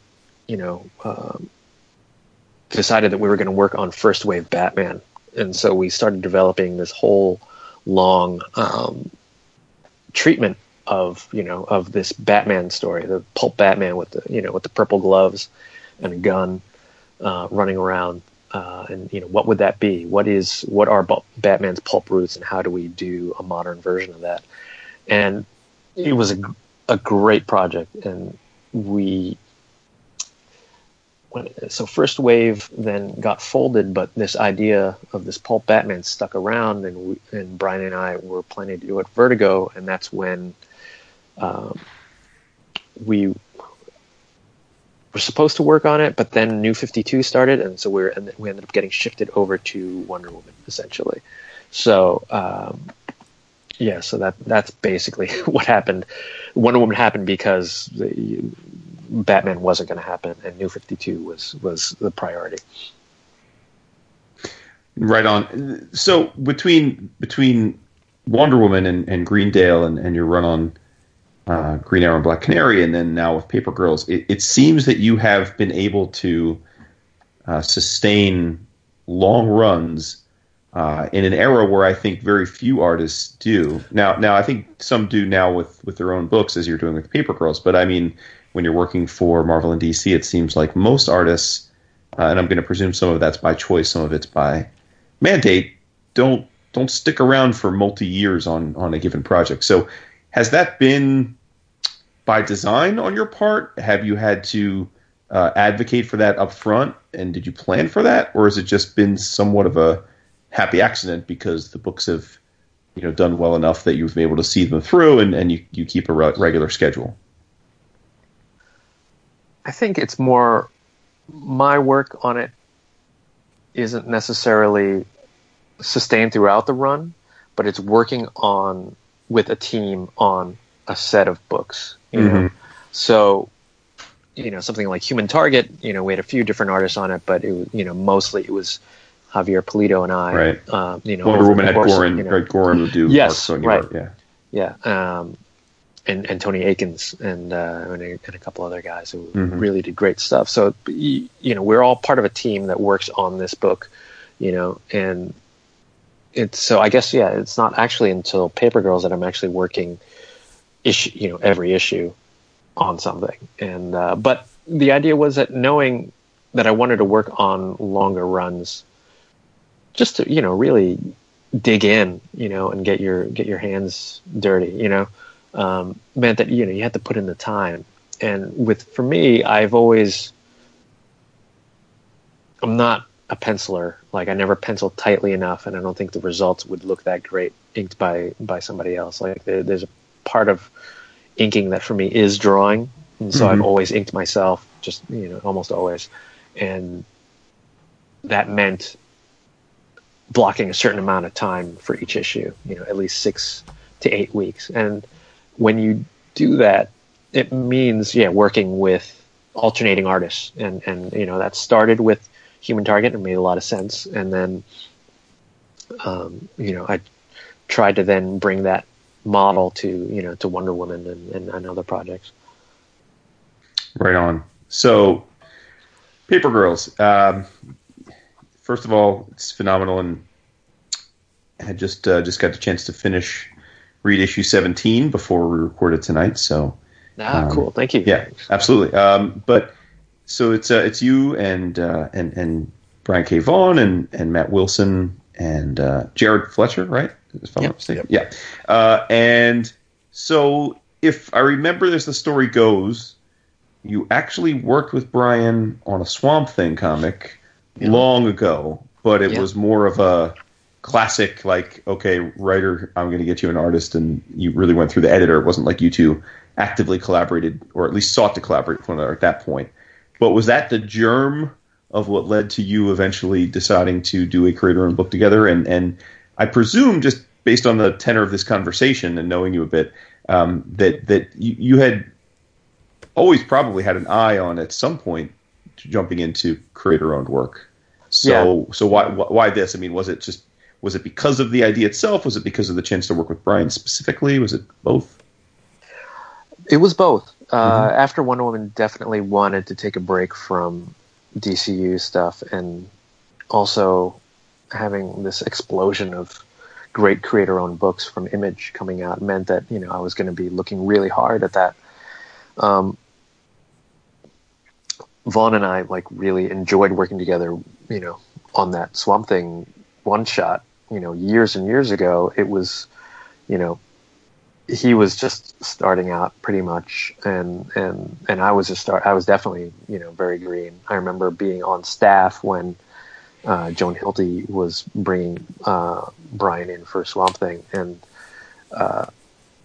hearing about him, and and then finally when the Swamp Thing Secret Files came about, I was lucky to be able to draw it. And the way I got the job was actually kind of funny. My friend was supposed to draw the book, but she fell behind because she had a full-time job in animation, and I was helping her out. And then when she had to leave the job, I then was able to jump in because I was familiar with the script already. I'd basically drawn, most of it in like layout fashion, and and the book was they needed someone to jump in and do a lot of stuff really fast, and so I basically had half of the work done already. So it just made sense to give me the job, even though I was fairly green. But Vaughn really enjoyed what he saw. He really liked the storytelling, and I think there's a way in which we have a very similar pacing in our heads for comics. There's a kind of cinematic quality that Brian writes in, the way, as someone who went to film school, he really, I could make that pacing out very easily, and and I was interested in being a filmmaker when I was in college too, and so that kind of thing. We just spoke the same language, and it was clear, working together just on that short. But we were never able to work together again after that for some odd reason. It just our schedules didn't align. I wasn't the right person. it was tough. It was sort of like, well, especially to see how all the great work that he's done since, it was just sort of like, oh, well, if we ever get a chance, let's do it. And, right, like two ships passing in the night. Yeah, and it happened like a bunch of times. We tried, maybe 10 years later to do something, and it just didn't happen. We were trying to do a Batman version of Smallville, I think. This is right before Batman Begins, and then what the pitch that we had kind of talked about ended up being a lot of that was similar to the stuff that was in Batman Begins, and we just dropped it. Oh, okay. And then, because what do you do with like a teenage Bruce Wayne? Like, what should he be doing to make it interesting? We had some good ideas about it, but like it eventually involved like control of Wayne Corp, and stuff like that. But that never happened, and then we just kind of drifted apart professionally, and and then he started working on Under the Dome, and I was just like, oh god, he's out of comics. Yeah, see him later, right? Yeah, but after Wonder Woman finished up, or was getting close to finishing up, he actually emailed me out of the blue and said, hey, I've got some ideas for comics if you want to do something. I said, sure, of course, and that's how Paper Girls started. We just said, yes, let's work together. Just that agreement, let's do something, and being open. Our schedules were both open for it, which was just amazing. And then he sent me the pitch for Paper Girls, and I read it, and I was like, this is so weird, and there's nothing else like it. I'm not sure if I can even draw kids, and but reading it, I was like, wow, this really hits me like in all the right places. I'm nostalgic for these elements, and yet I also want to comment on it as an older person, and it made me. I immediately became proprietary about it, because it was sort of like, if I don't draw this, I'm just going to be super critical of anybody who does. So that's not fair. I should really do. Just trying to suss out like what my commitment to it would be, because it's on the face of it, I was like, am I going to be able to do, like 12, 24, 36, 48 issues of, of these 4 12-year-old girls running around? Like, is it going to be that interesting to me? And I wasn't sure, but trusting Brian, and then trusting also my sense of, that will make it whatever it needs to be too, just dove into it. And I got to say, it's been like the most rewarding creative experience, being able to come up with this stuff out of whole cloth, to have it resonate with readers, in spite of being a very personal story about getting older and looking back at your life and choices that you've made. It's really pretty magical. Like that's the kind of combination of things that you really hope for as a creator, is that you can be doing work that excites you and speaks to people and challenges you too. I mean, it's wonderful. Every arc of Paper Girls has been different. I've been able to draw, wildly different things, and at the same time focus on really great characters. And so it's working with Brian has been just such a really rich experience, and makes me appreciate what I do on a daily basis, as well as just admiring like the craft of the way he writes, and how efficient he is about storytelling, and yet keeps you on your toes. It's deceptively simple. There's a lot of like depth to what he's writing there, but because it's written in such an offhand way, you can miss it. But he's giving us everything we need in every panel in the dialogue, and it's almost like artist proof is the funny thing. Like I could just draw like really crappy stick figures, and you would be able to follow that story. And I think that's part of his brilliance, is that like, even, if you don't do a great job with the art, like you can always follow it. But if I'm doing my job and I'm really, trying to bring the most out of the script, then it becomes this thing that's more than the sum of its parts. So what's the working relationship like? How does he lets you know what the plot of the issue is going to, or the arc is going to be like, and then what's the give and take like? How is it? There's it's weird. There's a lot of give and take, but it's not immediate give and take. Okay.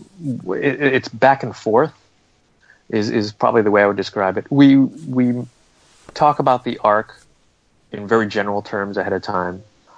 I don't know. There are twists and things that he hadn't told me about that I would learn about in the script, which is really fun. Okay. Yeah, and my tendency before this would be to say, give me everything ahead of time so I can plan for it, But there's a way in which like that can also, with different writers, that can just kind of suck the air out of the room, because you're just then you've got this 5-year plan, and then exactly what's going to happen. And what I love about working with Brian is that we trust each other. So I have a general idea. We talks about something. And you do, what do you hate drawing? What do you like drawing? And then talk a little bit about character, and then that's it. And then we just go off into our separate corners and work. Okay. And he sends me a script, and it's perfect. Like, it's really great. If I have any concerns, I'll bring them up with him. But like generally, like they're so they're really well thought out. He doesn't do anything haphazardly or casually. Really, that comes across. Like. Yeah, so it there's planning, but it doesn't feel forced, in that way. So he'll send me a script and I'll do stuff on it, and then if I've brought or thrown in something new, then he might take that in the next script, or the arc after that, and So if I have ideas that stray wildly from what he's written, I'll call him up, but for the most part, it's like, no, he's not half-assing it. So it's on me to respect that and say, like, all right, I'm not just going to start drawing a tank, in the middle of the page, because I'm bored, Sure. Not that I would get bored of his script, but just like the idea is to then, his script is so deliberate. I need to approach it with that same level of confidence and craft and trust that he, is saying what he wants to say, and then what can I add to that, or how do I,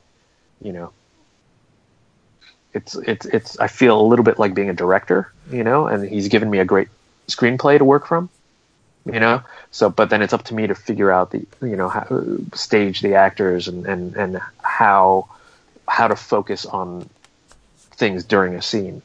So it's really liberating when you can just trust the rest of your team. I wasn't sure if the editor hat might come back on. You're like, I don't think Aaron would say this. Maybe Mac should maybe run this line, and we'll see. But occasionally that might pop up, or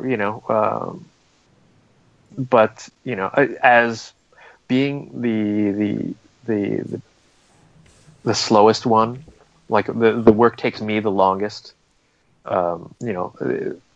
Like the script doesn't take as long as it takes to draw it, or to letter it or to color it, so like I end up essentially scheduling, the book and giving deadlines to people because it's just second nature to me at this point, and when the script comes in, it's like, I read it a bunch of times and not so much for, in my mind, I'll keep like continuity things, like it's that kind of minor editing, but yeah, it's just, it's just kind of keeping the trains running in a lot of ways, and just making sure everyone's working and no one gets stressed out and no one's late. That's really the key, is making sure everybody's comfortable and has enough time to do their best work.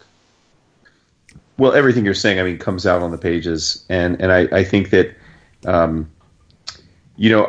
guess if you were to have pitched me this book, an elevator pitch, I'm not sure I would have thought it was going to be one of my favorite books, right? If you had told me, okay, a story about 4 12-year-old girls in the 1980s that go on an adventure, I might have been a little intrigued by the 80s part of it, but I might have thought, okay, I'm not sure, is this a YA book, you know, but man, I mean, it hits the zeitgeist, and I would imagine, given its popularity, that it's appealing to people of all ages. But I can't see how anybody that's, again, a child of the '80s wouldn't look at this book fondly. I mean, you know, you see the love and the natural. I mean, it's clear.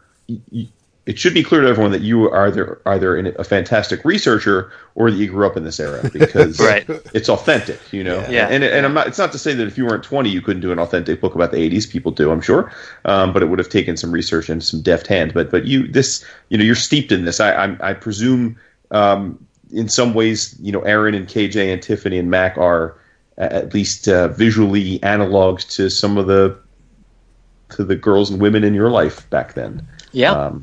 You know, and that comes through. That was important to me with the '80s setting. You know, like I really wanted it to feel like a Spielberg film and not like The Wedding Singer.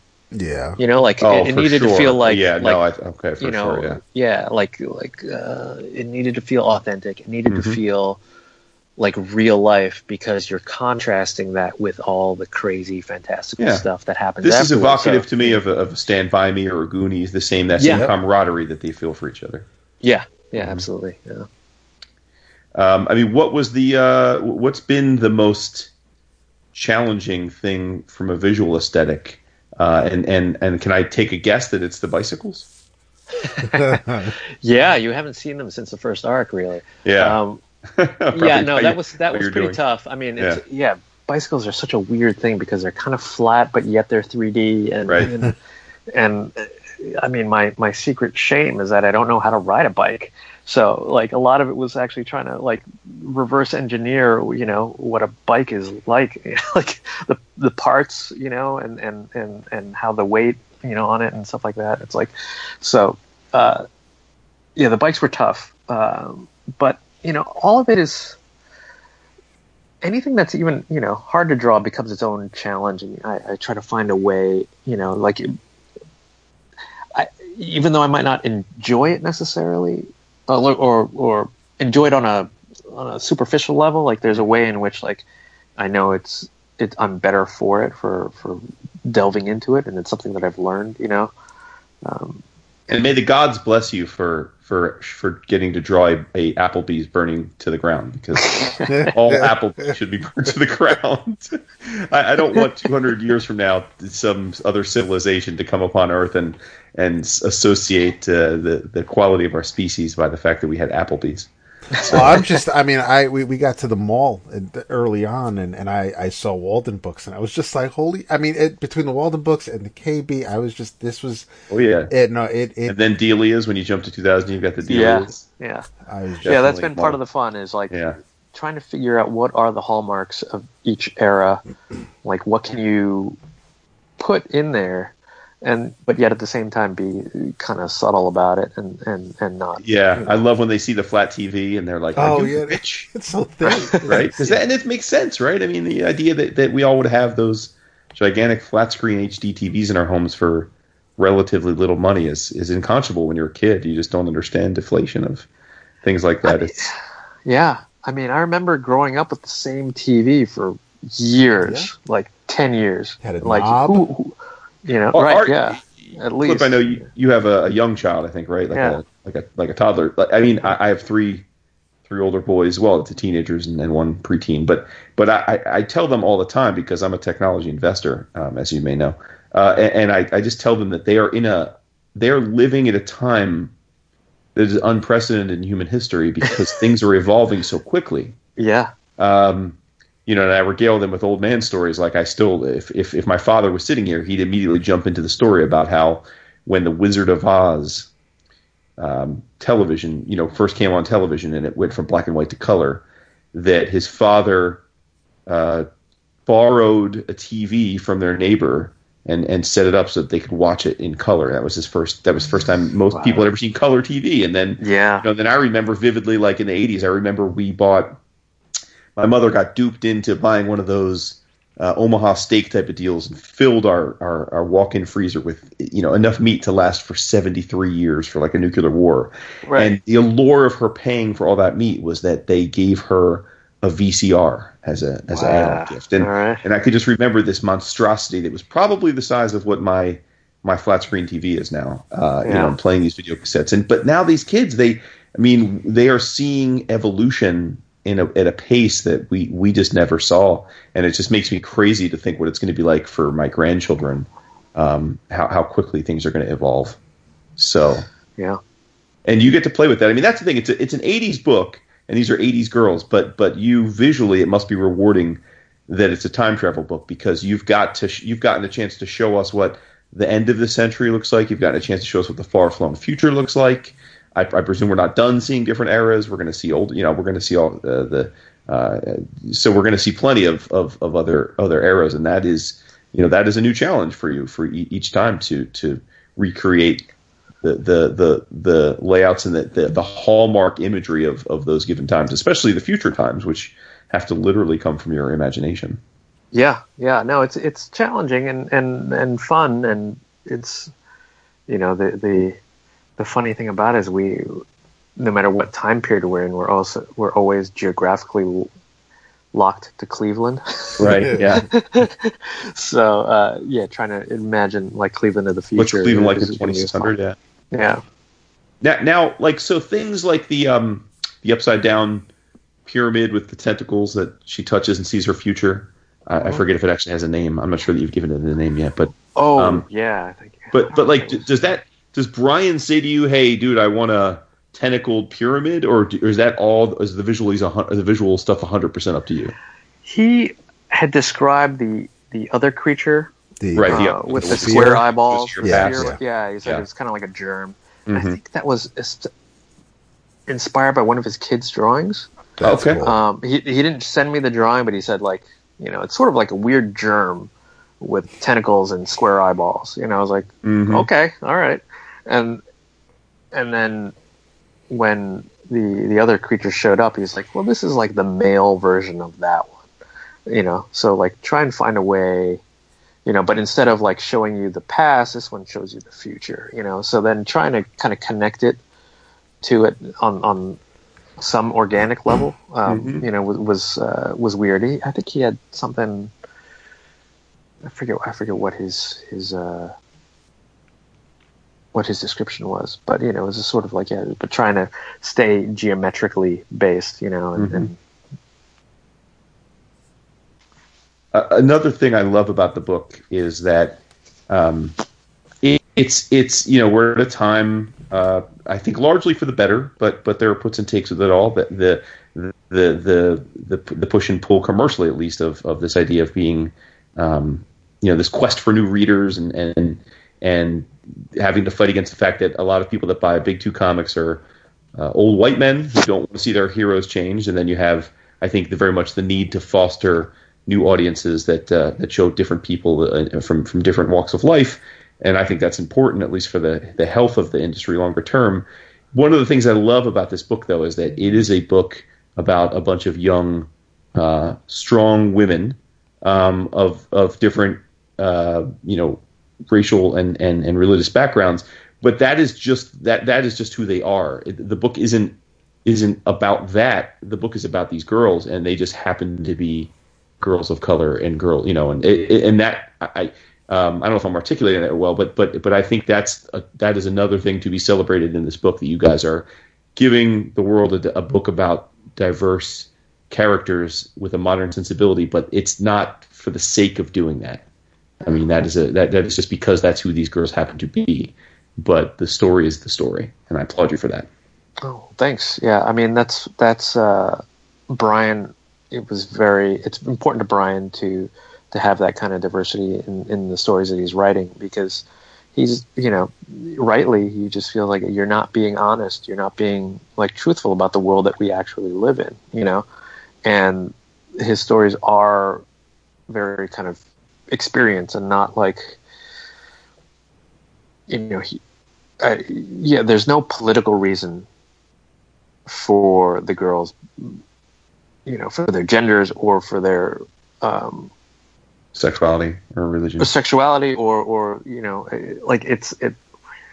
Other than the story itself, the story is the engine for all of it. Right, yeah, and but at the same time, choosing those things allows us to revisit, 80s genre tropes from a different perspective, from the perspective of being older, and saying that so much of our entertainment back then was so gendered, that so these coming of age stories are always about boys, and they're always boys having freedom, and when you're talking about girls, like, why does it always have to be about their romantic life and that kind of so one of Brian's goals very specifically was, let's make this a cool adventure story with girls and not make it about boys in any way. And I thought that was really smart and really really important too. Hopefully anyone who reads this book will just relate to these characters, and if you're young and you can see yourself in those characters in some way, that's great. There are these gut punch moments. I mean, and presumably listeners understand that there's going to be at least some mild spoilers here or there for the book. We're going in depth. That you understand that, listeners.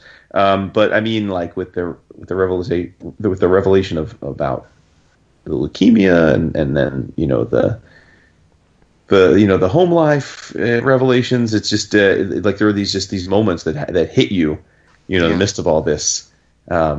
And it just puts a punctuation on these being humans with their own journeys. So yes, it's this wild adventure, but wow, they're faced with one of the girls gets her period while they're escaping this giant creature in this other time, and she's very matter of fact about it, right? But like Mac's like, "Oh, are you okay?" And she's like, "It is what it is." But I mean, they're living their lives in the midst of this adventure, which is how it would be. I mean, that is how it would be.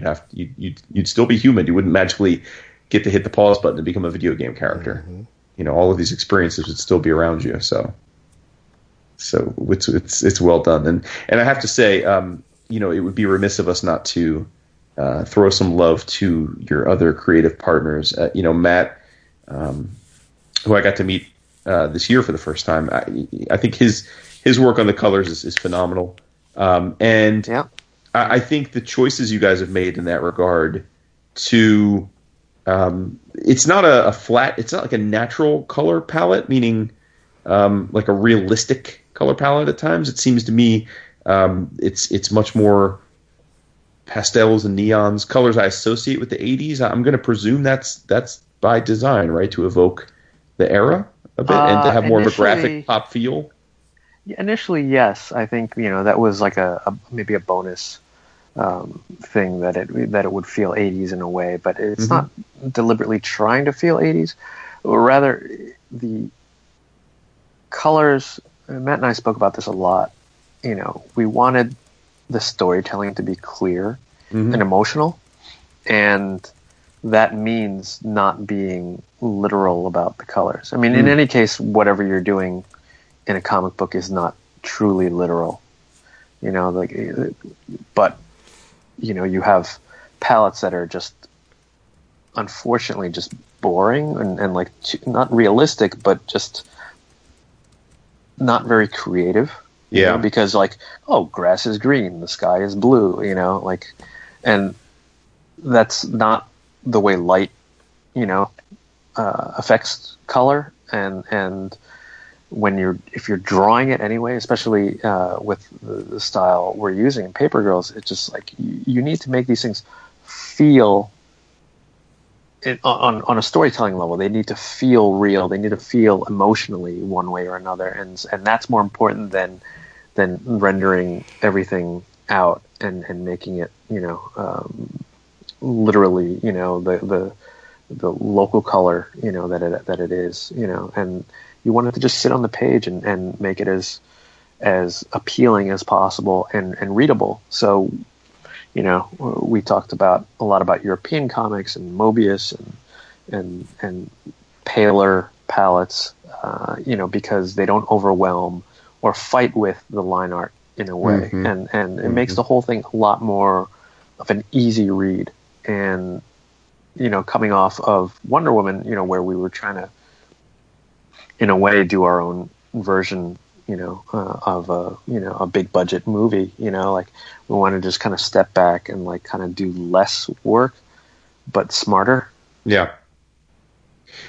As much as I think Matt deserves praise, I will say that as a collector of OA original art, technology is great, and there are lots of comics on the stands today where digital coloring allows for a level of detail, at least handed off to the colorist, that heretofore have been impossible.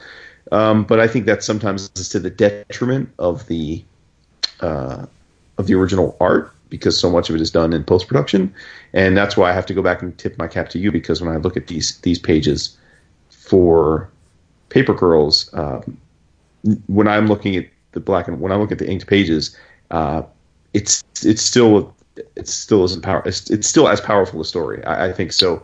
So your inks are, you have a strong, solid line on your inks that stands the test of time. So, well, thanks. It's knowing that. Here's the thing: like when you work with someone as great as Matt, like you have a trust in them, and you can do things, in the line art that you might not do somewhere else. And the Paper Girls art in particular is actually a lot more open than stuff I've done in the past. If you compare it to Wonder Woman or you go back, like the Creeper or whatever. There's a lot more black ink on the page. Sure. Sometimes that's that works, but like the palette that we have figured out for Paper Girls means all that stuff can be open, and stuff that I would normally ink in black, will be a dark purple, or something like that. And so it's a different range of values, and so the Paper Girl stuff is more open, and there's less ink on there than I would usually put, but that's a conscious decision. And then you're kind of working with what you have there so that it's appealing. So it's nice to hear that the original art, still looks okay, because to me, it's like on some level, like it was like, because I know that I'm holding back from my usual instinct to, kind of have huge swaths of black or texture or this and that, so I think brevity of line is the hallmark of a maturing artist sometimes. I think, like, if I'm again being a person of the age that I am, I have huge love and nostalgia for the original Image founders and their style. For some it's not their thing, but for me, I love Liefeld and I love McFarlane, and but it was so heavy with the cross hatching and everything, and as I've gotten older, my preferred art tends to be more of a confident line where a little bit less is more, where it's less on the page, and so I think you've evolved that way, and all for the better. Now we have to talk about process. David alluded to it. I have to. This is the part where I have to give a little bit of a side eye to you, because I understand why you were all doing it, but I got to say I'm not generally a fan for a purely greed and personal motivation aspect of this transition to more and more work being done digitally. Yeah. I understand why you all do it. I wish you all had to, by law, draw everything pencils and inks on paper, but I understand that you don't. But with all seriousness, how has digital changed your your work product or your process? I presume it's made it more streamlined at a minimum. Yeah, I would say. Well, it's an interesting thing to discuss, because the way I do it, all my penciling is digital. I print out in blue line, and then I ink over it, because there's an unpredictability with tools and materials that I've never been able to recreate digitally, and a sense also of like having to live with mistakes or things that didn't turn out exactly the way you wanted to, and it's hard to do digitally when you can just take a step, when you can just erase your last action, the process of penciling digitally, I have a lot more control over every aspect of it now. It's like, so I can do my thumbnails digitally, and then that gets proportionally sized up to a layout, which then gets, on a layer. So I'm not staring at like a light box, and I can tighten up my pencils. And if I drew someone's head too small, I don't have to redraw it. I can actually just enlarge it because I like the drawing, and it's made my art, my drafting, my technical drafting better. Things like perspective rulers and being able to work easily on multiple layers and things like that. So as a draftsman, I'm better because of the digital penciling. And then it's also freed me up on the inking side, because if I screw anything up, at very least I can just print out another version of the pencils. True.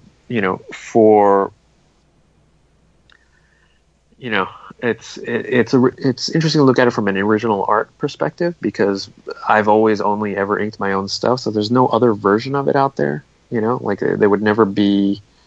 It's not like there's a page of actual pencils that has been scanned and then turned to blue line for someone else to ink. Yeah. Mm-hmm. So for me, I feel like it's not any different. But I can see how it becomes a question, with a different art breakdown.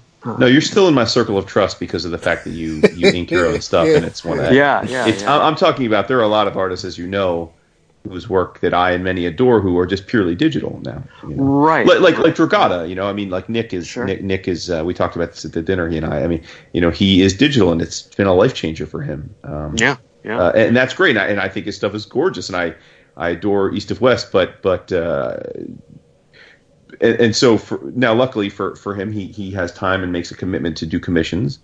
And I'm fortunate enough to have a domino from him as well. So I scratched that itch. But I mean, it's again, it's a purely personal and it's a personal thing. It's just it's greed. But I am fascinated by the way that digital has, how different artists are integrating digital into their processes. So yeah. I mean, it's definitely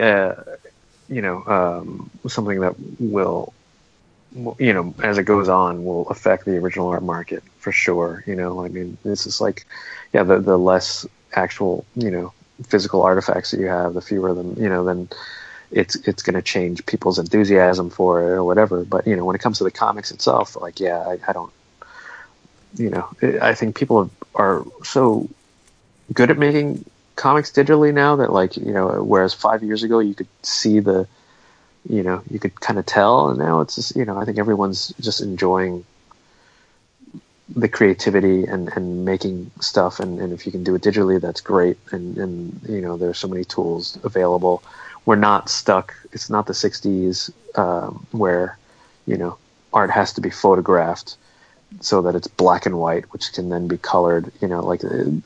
The freedom in the tools that digital coloring has given us means that we don't need to ink anymore if you don't want to. Mm-hmm. You don't need to draw like that. As a result, too, you could really draw in color. You can paint. You can do all these things that before were unheard of because it just wasn't feasible on a print process level. For sure. You had I'd read somewhere some time ago, or maybe heard you on another interview. You made a comment that you thought that sometimes in the process of creating art, inclusive of commercial art and comic art, that creators tended to be a bit too precious at times. I mean, is that what you were getting? Is that what you were getting at, in the sense that like the strive for perfection can be overwhelming to the creative process? I mean, is that what you meant by that? There's that, as well as just the history of what comic book art looks like, that you can just be too precious about drawing and this wholly, this idea of detail equaling value. or a certain kind of photorealism equaling value in art. This is very much more when I was starting out. I just felt like comics art had gotten to the point where, people weren't valuing storytelling. It was just about surface. And I hear that being, David's high-fiving you right now over the internet. Right? and that takes time. That kind of art takes time that, doesn't necessarily translate into better storytelling. So, like, to me, it was like, what's emotional? What's punk rock? What is going to be the thing that kicks you, hits you in the gut? And that being more important, getting that across is more important than any kind of technical finesse that you can display, because those books, you don't always feel about them the same way that you feel about something that is told well. Like almost every comic book panel kind of falls apart if you look at it too long. Like right. Like if you really, but if you're reading it at the pace you're supposed to be reading it at, then they're magic. Like they exist in your brain. Like scenes and panels will exist in your brain and stay in there because of the successful storytelling, as opposed to just technical skill. I think you're absolutely right, especially because my oldest son asked me the other day, we went to the movies, and then he said, why is it that the book is always better than the film? Yeah. Which was music to my ears, because and I said, I think it's a question everybody asks at some point in their life if they're a reader. I said, I think it's because when you're reading a book, nothing's more powerful than your own mind in terms of feeling your own personal, especially with things like fear or sadness or love. Your mind is creating the ultimate version of that for you, which is going to be so different than the version that David would want to see and what you would want to see. Yeah. Whereas so movies and television and comics can be phenomenal and touch us in a meaningful way, but it's never going to be the same as when we plug it in our mind. And I think that what you just said is when comics are at their best is when there's enough not on the page so that we're simultaneously seeing it, but we're filling in the blanks with our mind, which is making it that much more powerful. And I do think that is the peak of Zen when it comes to comic book creation. I mean, that's when comics are at their best. Yeah, absolutely. It's something that requires the reader to participate and create the story, and it's less mediated than something like film, where you're literally shown a perspective. There's a point of view to every camera shot, and that's decided by the director ultimately. But whereas with comics and that kind of storytelling is you're brought along and you're filling in so much of what's in between the panels and bringing and as an artist, like, I'm trying to subtly influence how you're putting those pictures in your head together. Right. There's a kind of nuance to what you're referencing or what kind of continuity you have from panel to panel, so that you understand where you are and how a scene develops and what you're showing and what you're not showing. So it's a really great. I feel there's a really strong connection with the audience, and I'm always keeping a reader in mind as I'm doing pages, because you have to it's not about about clarity so much as it is about narrative intent and keeping that clear, as opposed to just nuts and bolts, character, is on this side of the room and then that side, that kind of thing. Like that's boring.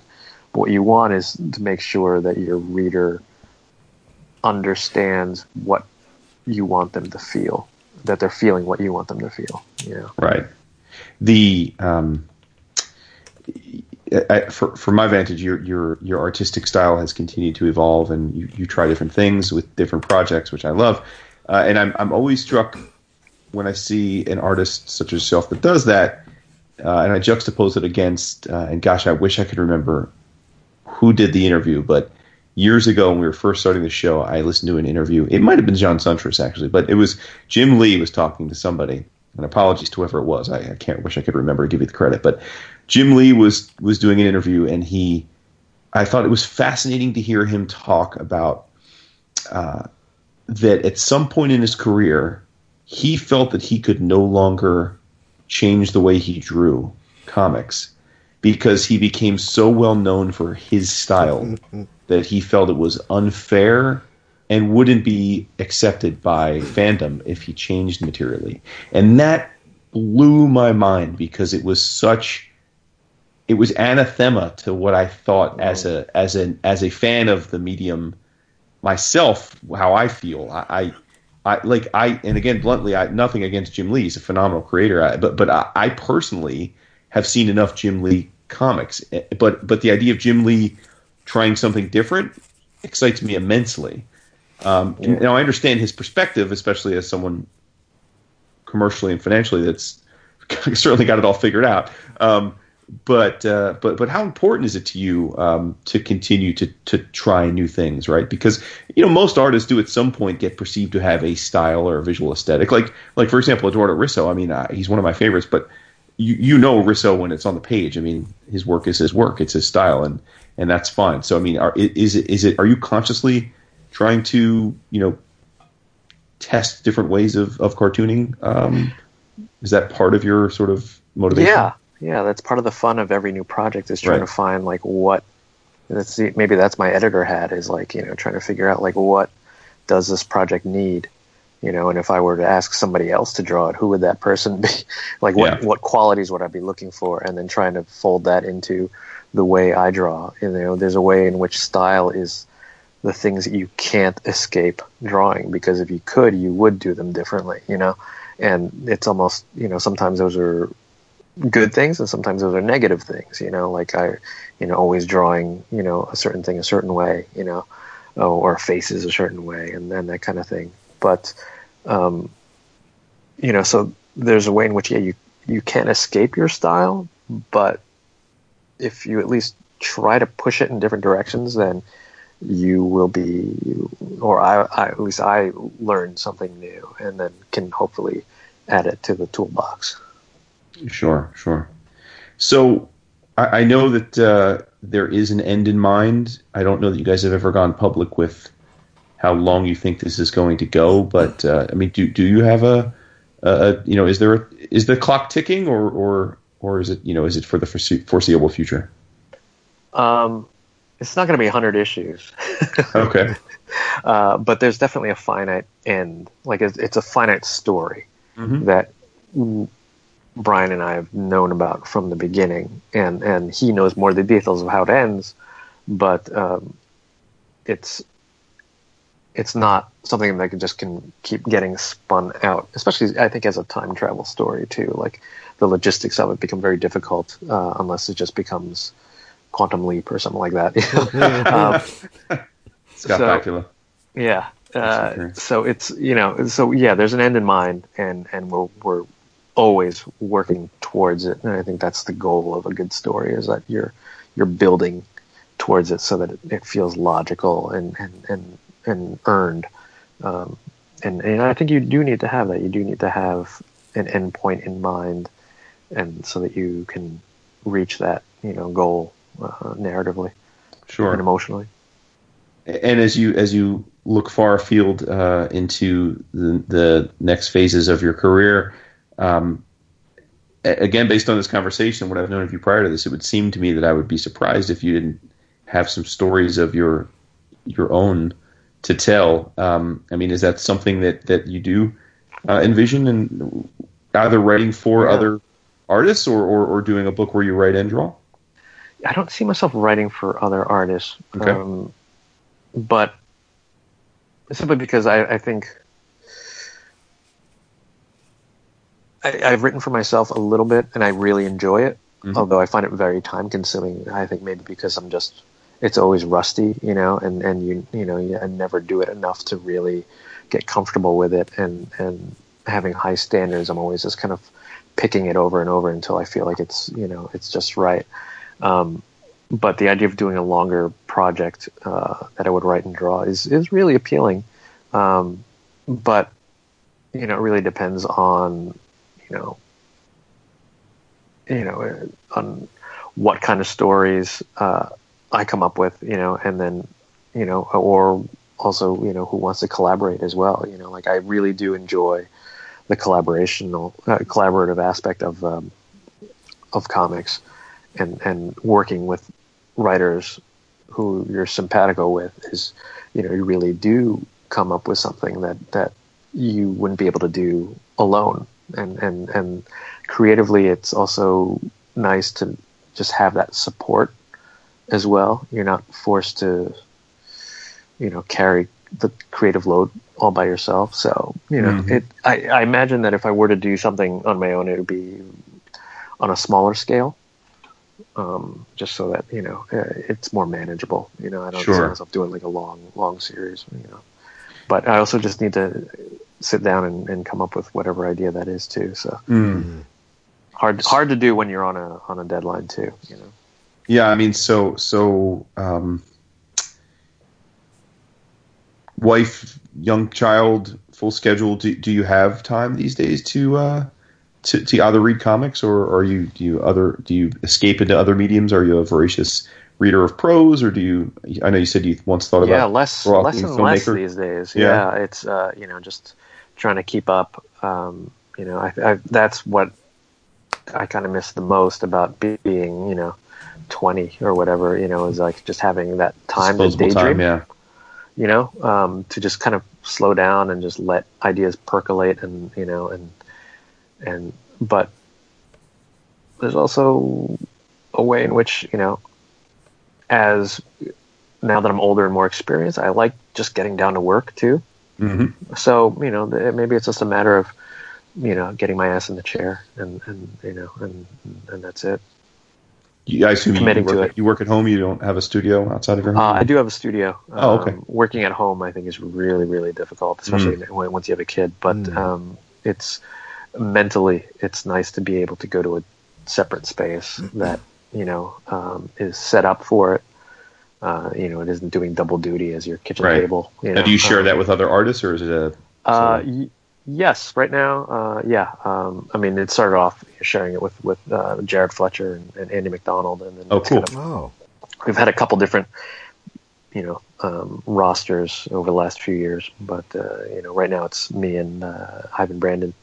Nice. Oh, nice. Okay. Yeah. Sweet. Yeah. Right on. In Crooklyn, I presume. Yep. Nice. Well, it's time has flown. I appreciate you taking so much time to chat with us. Sure. No, thanks. I know. I realize now in retrospect we didn't really. I didn't say how long we wanted you for, so I'm glad that you hung in, because we tend to go long. Our show goes long. I know you probably. I don't know if you listen, but our show does go long, a couple hours each episode. Sometimes we forget to tell people that, and they're like, "Okay, so when are we going to wrap up?" I gotta go make dinner. You need the length to really get into kind of the meat, Yeah, I mean that's the thing. I mean, as I think I mentioned to you at the dinner, we to whatever measure of I guess of us being successful at this, if there is such a measure.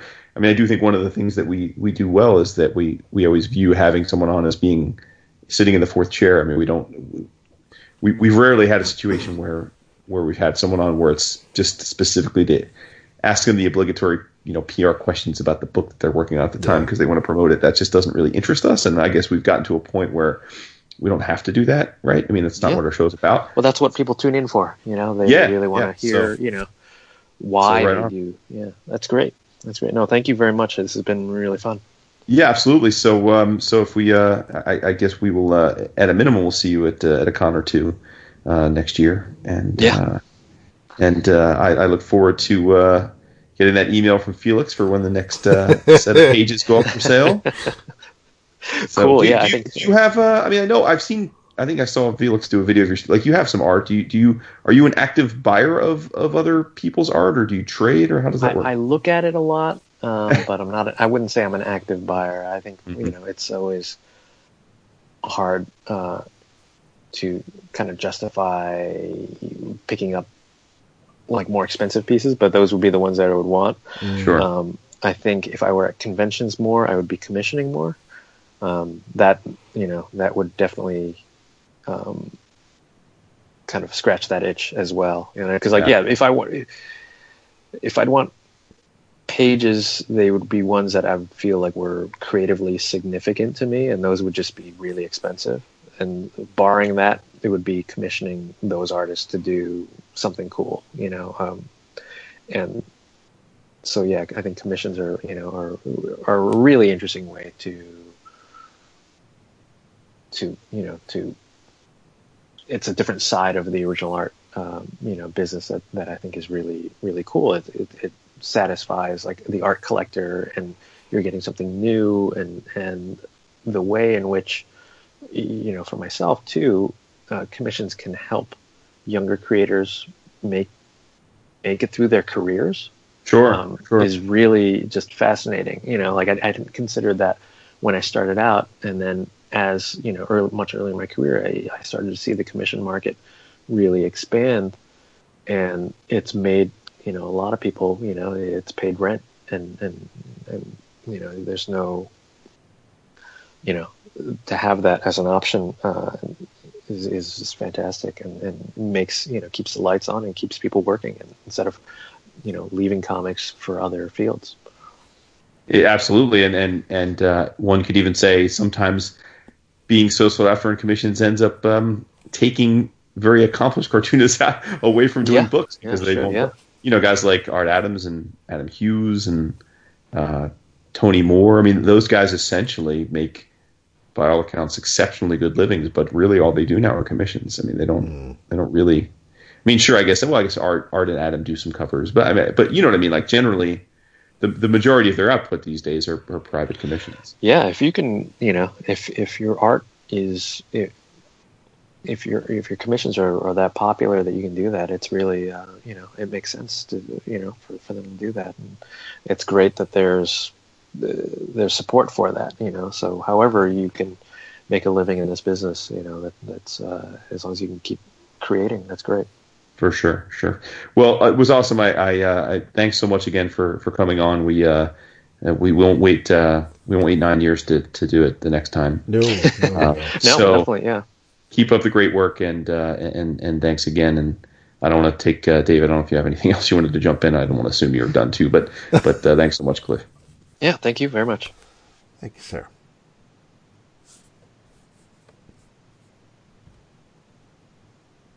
Okay, so that's when Vince will do the rest of his magic if he ever shows up tonight. But yeah, right. Seriously, this was great. Damn day jobs, so right? Yeah. I mean, all of a sudden he's working shit now, and we suffer for it. That's right. We're gonna. He's kicking himself as it is because he was looking forward to this, but we'll definitely have fun rubbing it in. All right. Well, we'll just have to do another one at some point. So. Absolutely. No doubt. Yeah. Right on. So. Awesome, man. Is your wife into art at all? Yeah. I mean, we both worked at Vertigo as assistant editors, and she went. Oh, I didn't realize that. Actually. Yeah, and then now she's a film editor, so she's. I didn't know that. Very well versed in comics. Sweet. That makes it easier. It does. It makes the hours easier.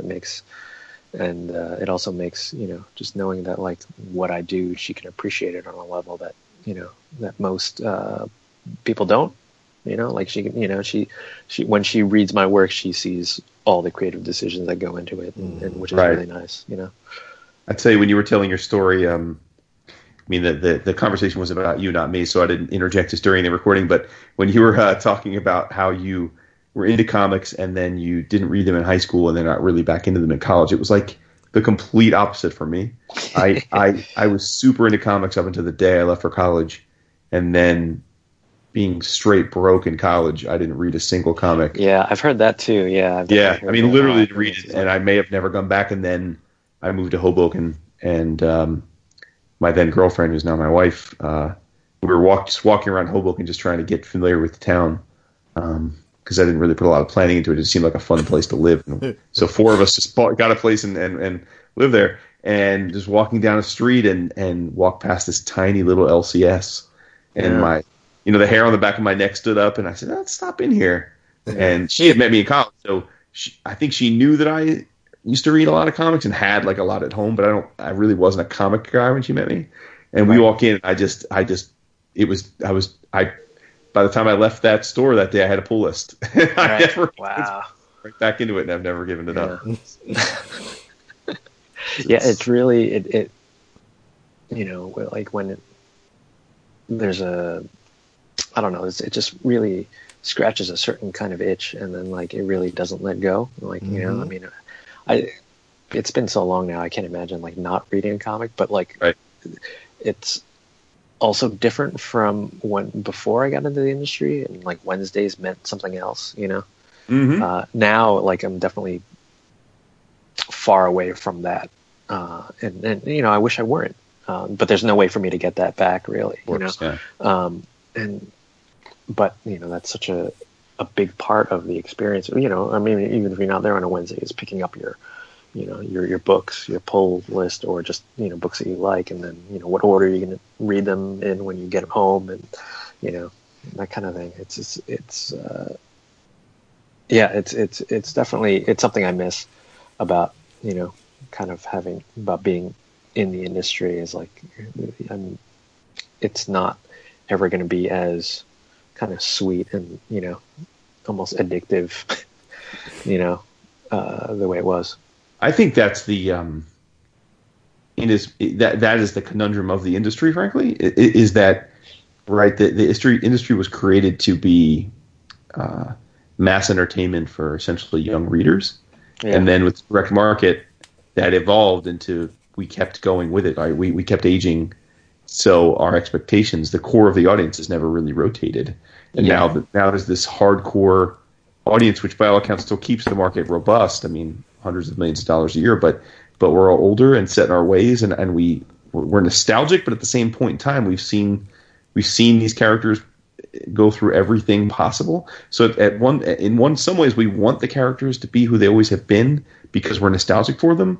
But in the other ways, like, we've seen them go through everything. We've seen them live and die and love and lose, and so we're numb to it. And it's got to be difficult to be a creator for like big two, like mainstream comics these days. It's just because you're catering to an audience who wants to have their cake and eat it too.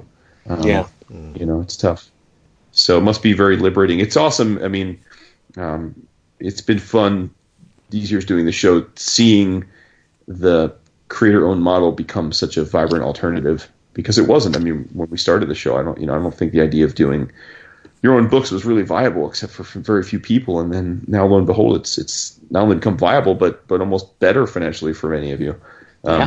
Just incredible. It's got to be very rewarding. It is, and it's rewarding, and it just makes me more hopeful for the future, that because people are just getting into different kinds of stories. We're not just getting locked into the same soap opera, superhero soap opera that it needs to be rebooted every 5 years. It's just, and it's the irony is the mainstream superhero comics is really not mainstream at all. Like, it's niche. It's turned out to be niche, because mainstream is Raina Telgemeier. Mainstream is Kate Beaton. Or Walking Dead, right? I mean, it's like, I can't believe how many of my lifelong friends always thought I was an alien for being a comics nerd, and then like every one of them's read The Walking Dead now. But like, they don't make the connection. They still see it as different, just because it's expanded into the broader cultural zeitgeist. It's just not perceived by people to be the same. So and I think we forget too, if we're used to superhero comics, how weird they are. And almost taboo they feel, transgressive.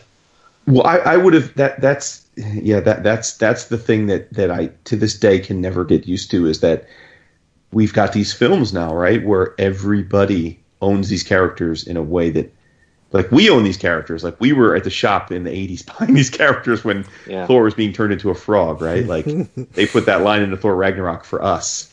Most of the fans, they don't make anything of it, but yet, what, 1,000-fold people have now been exposed and love these characters than had ever loved them before.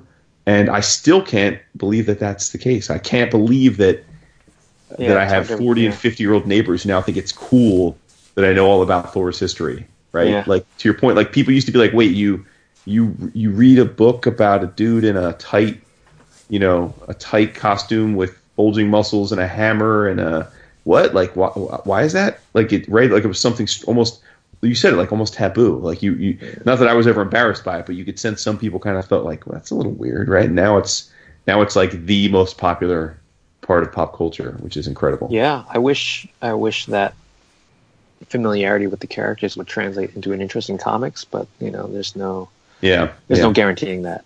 Some I mean, right? That's yep. That's I still think we're going to have to get most of that creativity from creator owned, but there are occasionally, like you said, you guys attempted it with Wonder Woman, and like I look at things with like the Vision that Tom King did, and there are these pockets of that when editors kind of let them do creators do their thing. Yeah. And that's usually with sort of the tertiary characters, because they're less, they treat those less with less, they're less protective of them. Yeah. So, all right. Well, it's getting late, sir. Thanks so much for the time, and we appreciate it. We'll probably have the episode up tomorrow at some point. We will we'll hit you up with the link, and we'll hopefully it will get showered with kudos and praise. Cool. All right. Oh, thank you very much.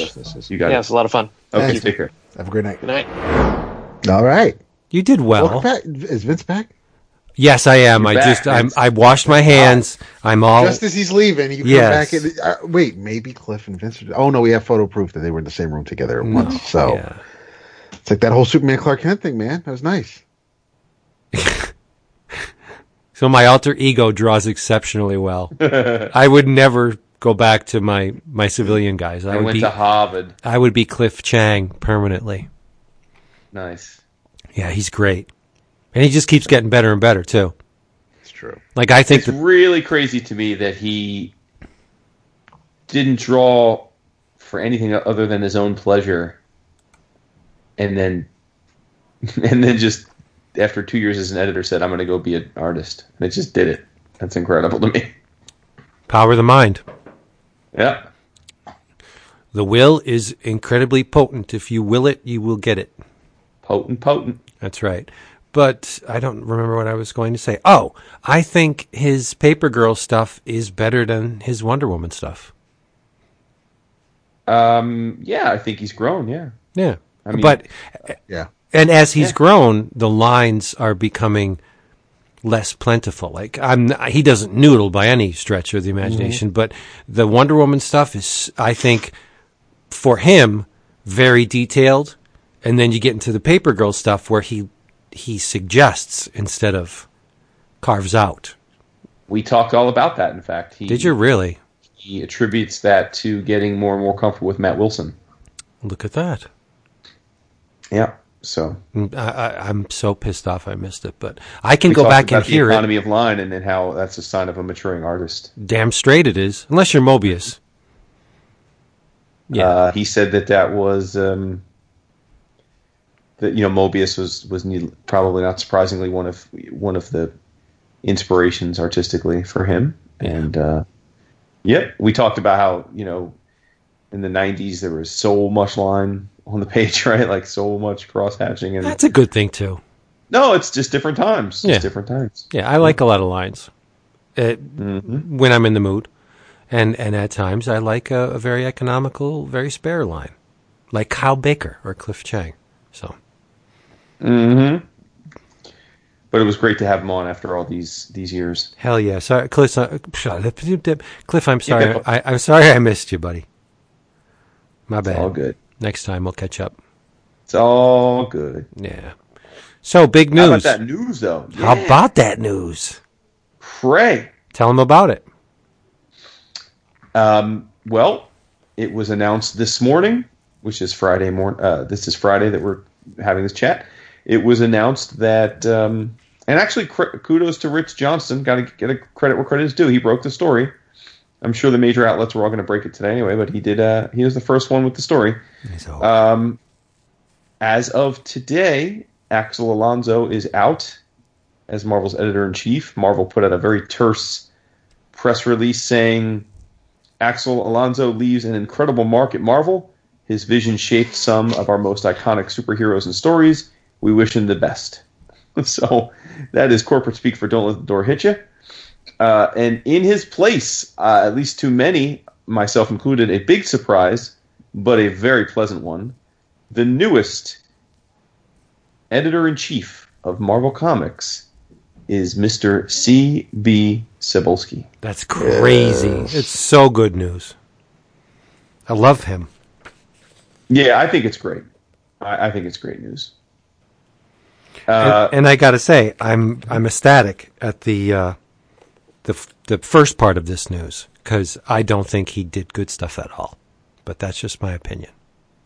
Well, we talked a bit on the Facebook group about this today, and not surprisingly, because everyone loves drama, there were people asking, oh, what happened with Axel, or do you know why he's gone, so forth, so on. And I tried to say, listen, that really doesn't matter. I mean, first of all, we don't know, right? I mean, we're not privy to that. Second of all, it really doesn't matter. I'm just excited about the fact that we're getting a new EIC. I think the point you're making, Vince, is a valid one, which is that I don't bear the guy any personal ill will. No. But I think that change was necessary. And in a position like this, I think sometimes change for the sake of it is an improvement. Because you see this in a lot of when a person is in charge, they have certain ways of going about their business. They have certain people that become their people. And it can just get stagnant. His message, his approach can get stagnant. People in their roles can get stagnant. And again, we don't really know what goes on inside of Marvel editorials. So, but as readers, we certainly have felt like it was stagnant, right? And so I'm excited at the idea that a new person who's never had this kind of role is going to step in and get a chance to imagine the place in their own way. And the thing I'm most excited about is that CB is an incredible source of talent. For those that don't know CB, because he's been in the background in recent years, he's been working in China, living in Shanghai with his wife, as the Marvel's Vice President of International Business Development. Essentially, they're working to try and popularize Marvel properties in China. But his role as he was best known for, I guess, and how we met him was as a talent scout, for lack of a better. I forget his title, but in essence, he was a guy that went around the world to conventions and other places and sought talent for Marvel. And it's not hyperbole to say he was the source for much of this generation's greatest Marvel creators, including, by the way, our own Mr. Scotty Young. Yes. Yeah, he also brought in Jonathan. He brought in Hickman. Mm-hmm. Phil Noto, Adi Granov, Sarah Pichelli. I don't know if he brought in Aaron. I'm not sure about that one, but dude's got a hell of an eye for talent. I mean, I don't think it's an exaggeration to say that the majority of definitive Marvel artists over the last decade were scouted or brought into the fold by CB. Yep. So heck of a track record. Yeah. Now, when this news broke, Dap broke character and actually seemed excited about something. So, Dap, why were you excited? Yeah, I broke character, really? That's cute. Well, I'm talking about the business side of things. You don't generally get too worked up about the business side of things.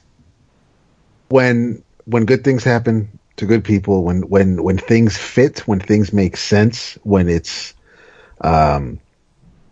appropriate and it's fitting, it's cause for celebration for you, because we do. It's, aside from the business side of things, comic wise, which people want to talk about sales or numbers or other bullshit that happens behind the scenes. 2017 has been kind of a shit year. So when good things do happen, I don't mind breaking kayfabe. It's one of those things where I like CB. I met him at a C2E2. He's a nice guy. He's a knowledgeable guy. He just ran down with the creators. He knows the ins and outs. He's been there for a while. I'm glad it's somebody like CB and not, which I always thought we'd eventually maybe get Brevoort, only because he's been kind of right below that role for like the longest time. So it just kind of made sense that he would eventually get. I don't know if he wants it. I don't know, but it's just if you were to ask me, if Axel were to leave, who would be the next EIC? CB would be on my wish list, but I wouldn't think that I'd be able to put him on there as a definite. So I just think that he is a perfect fit for the job. It's something to, I think, as far as I'm concerned, genuinely be excited about. He is just, I think it's a good thing for Marvel, period. I think it's a good thing for comics because it's, I know the saying is usually, wherever Marvel goes, so goes the market. And I think if people, there are some artists on some Marvel books right now that look great. Marquez on Defenders and when Pichelli was on Spider-Man and Somni now on Cap when he was on Black Widow. I mean, Marvel does have good artists. You got Mahmoud knocking it out of the park. And then they have, a few artists where you're like, okay, well, they're just, I'm going to watch them. I mean, they're good right now on the books they're on. So I'm going to keep an eye out for them. But I think it's fair to say, to a certain extent, that if you were to look between Marvel and DC, that DC may have a stronger artist stable at the moment.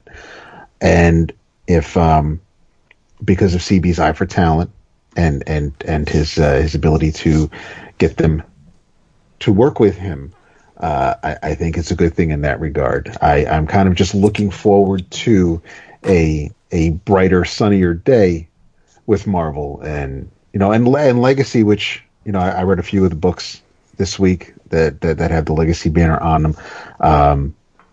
It's definitely a step in the right direction. I think the hemming and hawing we've been doing with the Marvel books over the past couple of years, I think might subside a bit if what I've been reading is if what I've been reading that they've been publishing is any indication. I'm not saying what I've been reading as far as the business side of things. I'm really optimistic for this. I'm looking forward to seeing what CB can do with this position.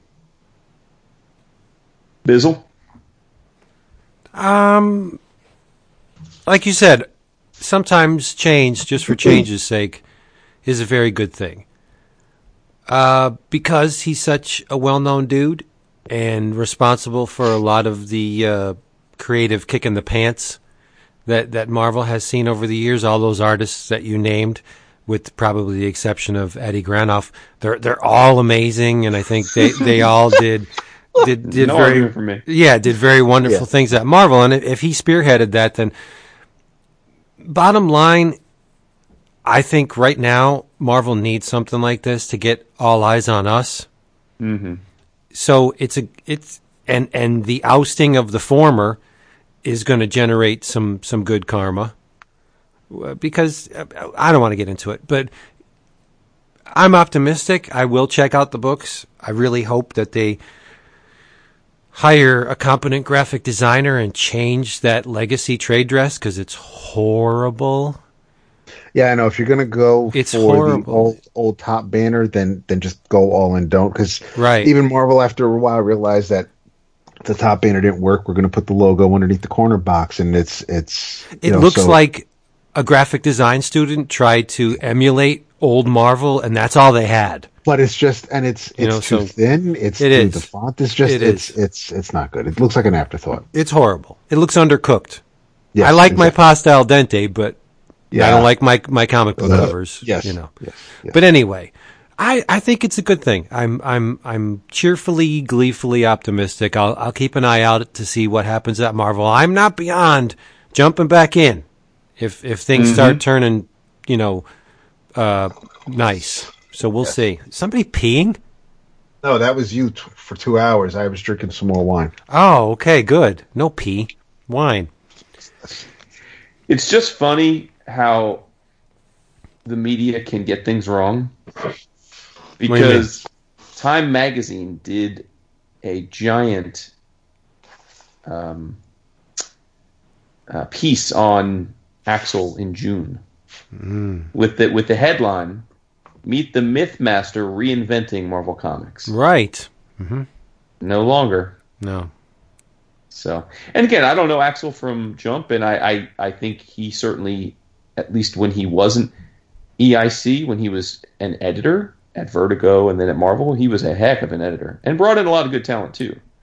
He was the editorial force behind some of the best books we've come across. So I the man was but yeah, it seemed like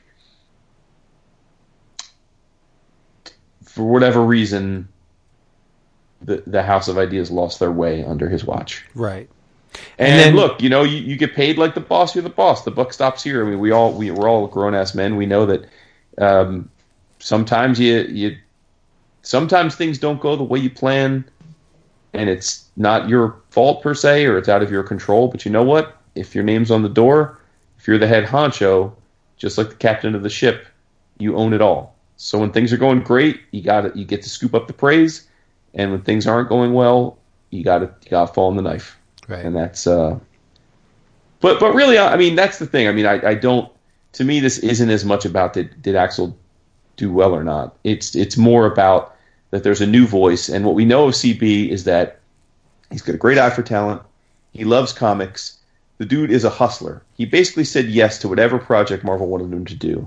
He's had a bunch of different jobs, including this China gig, and essentially became, as I said in our Facebook group today, he became Marvel's Winston Wolfe. Whatever thing Marvel needed fixed, they looked to CB to figure out a way to fix it. And so, unlike most EICs, this guy knows the ins and outs of all sides of the company. He's been an editor. He has been a creator. So he's done all those things. And more than anything, he has an uncanny ability to befriend and network with talent. And for me, when I thought we needed a change was when all of that ICB2 nonsense happened at the Retailer Summit, and Axel and David Gabriel were getting eviscerated for some of the things they said. And while David Gabriel's comments about diversity and all that were the things that people most dissected, the thing I found most offensive, and I suspect, I don't know, but I suspect was the thing that was most offensive to the industry, were Axel's comments about artists not moving units anymore. And it just seemed like when he said that he had given up. Like he had just gotten consumed by the idea that the machine is the machine and it doesn't really matter what kind of ingredients we put in. And maybe he didn't mean it that way, but that's the way it came across. And you can't have the editor-in-chief convey that viewpoint. Right? You got to have... Vince, you, again, while you were in the bathroom... we talked about how Cliff is fascinating because he started his career as an editor, and so the collective tend to give short shrift to editors quite often, and with the exception of Archie Goodwin, maybe. Well, and Cliff, that's Archie hired him, and Cliff talked about. What a good editor does, the logistics of what they do, and that it is a difficult job at the big two because your job is to both be the creator's staunchest advocate and to be the one that tells them no because you work for the company, and that is difficult because those two things are by definition at odds with one another, and so the point I was making about this though is that he had said something to the effect of, when an editor loses, the editor has lots of things that they have to figure out how to do, but the one thing they can't ever do is lose the trust of the creators that work with them, Because once you lose their trust and they don't think that you're looking out for their best interests, you're done. And is that what happened to Axel? I don't know. That's for people that worked with him to decide. But I got to tell you, I don't know how CB will be as an editor-in-chief because he's never done the job, and it's probably a very hard job by all accounts. But I will tell you, he's not going to lose the creators. I mean, of all things, whatever 100 things you got to do to be a good AIC, the idea of having a good relationship with the creators, he's going to have that down pat. True that. So I tip my cup to him, and I'm excited. I'm excited for what's to come. I am excited. Yeah, we'll see. I'm hoping. For sure, man. Listen, exactly. I mean, we know. Listen, I mean, we know what it's been like for the past few years. We're not going to get more of the same of that, and I seriously doubt, based on CB's track record, based on his personality, based on what others say about him, we are definitely not going backwards from here. So it's, as far as I'm concerned, this is definitely a step in the right direction, and there is. And again, of all the times we've been to conventions, I may have seen him walking by, but I never met Axel. I know that people have nice things to say about him as well, but I don't. When he moved from DC and became the editor-in-chief at Marvel, I guess I kind of shrugged. I was like, oh, I mean, I guess they know what they're doing, and I guess it makes sense, but I don't know. He's been an editor before, so I guess it's logical, but it's just one of those things where, I mean, when I think of all the EICs at Marvel, and not that Jim Shooter, Jim Shooter was a Legion of Superheroes writer when he was 13 years old. I don't know how much Marvel Jim Shooter had in him when he was promoted for his 9, 10, 11 years, but it's everybody who's been an editor-in-chief at Marvel has done time at Marvel, and whether that's Marv, whether that's Stan or Roy Thomas, I mean, there have been the EICs are familiar with the way, not just the way comics are made or the business side of things, but they know the company and they know the characters, and I think things are better when there's somebody who's familiar with everything that's going on around them. You know me, I could not care less about the business side of things. Really not concerned at all. But creatively, I just wish this is the boost that I think Marvel needs right now. Exactly. I want to feel a wave of electricity coming out of the creative people because, hey, look, we know this guy. This guy's in our corner. We've worked with him before. He's awesome. Let's go out there and just show him what we got. Show him what we got, right? Yes. So I did that for you. Yes, sir. I probably didn't do it. I love you so much. Yeah. White guy rapping, always uncomfortable. So there you go. Shout out to Lil Peep. Rest in peace. Who's this? Exactly. You didn't hear about that today? Exactly. This 19-year-old white rapper named Lil Peep. Lil Peep. I've never heard it. Literally never heard it. Exactly. He all tatted up, and he died from too much Xanax. Really? Yeah. It looked like he weighed 80 pounds. That's a lot of Xanax, then. That's a lot of Xanax. Yeah. Shout out. Sad. So young. Pouring out for Lil Peep. Beep, beep. Pour a couple drips out for Little Pete. Pour Mountain Dew. He's not even old enough to drink. Some scissor. So what else do we have here? I mean, we had a meaty chat with Cliff Chang. Do you have anything you wanna throw out to the peoples before we? I do. That may have been directed at Vince, but I have to get this out. It was directed at Vince, but go ahead. Well, just because I got to do it now, or else I will forget because I did not mention it last. Oh yeah. Mm-hmm. But firstly, we have 2 shout-outs. New members, new patrons, new peeps. That is Christian Renner, and Daniel Bryan. So thank you, gentlemen. Whoa, Daniel Bryant. Not Daniel Bryanson, not Bryan Danielson. Bryan Danielson.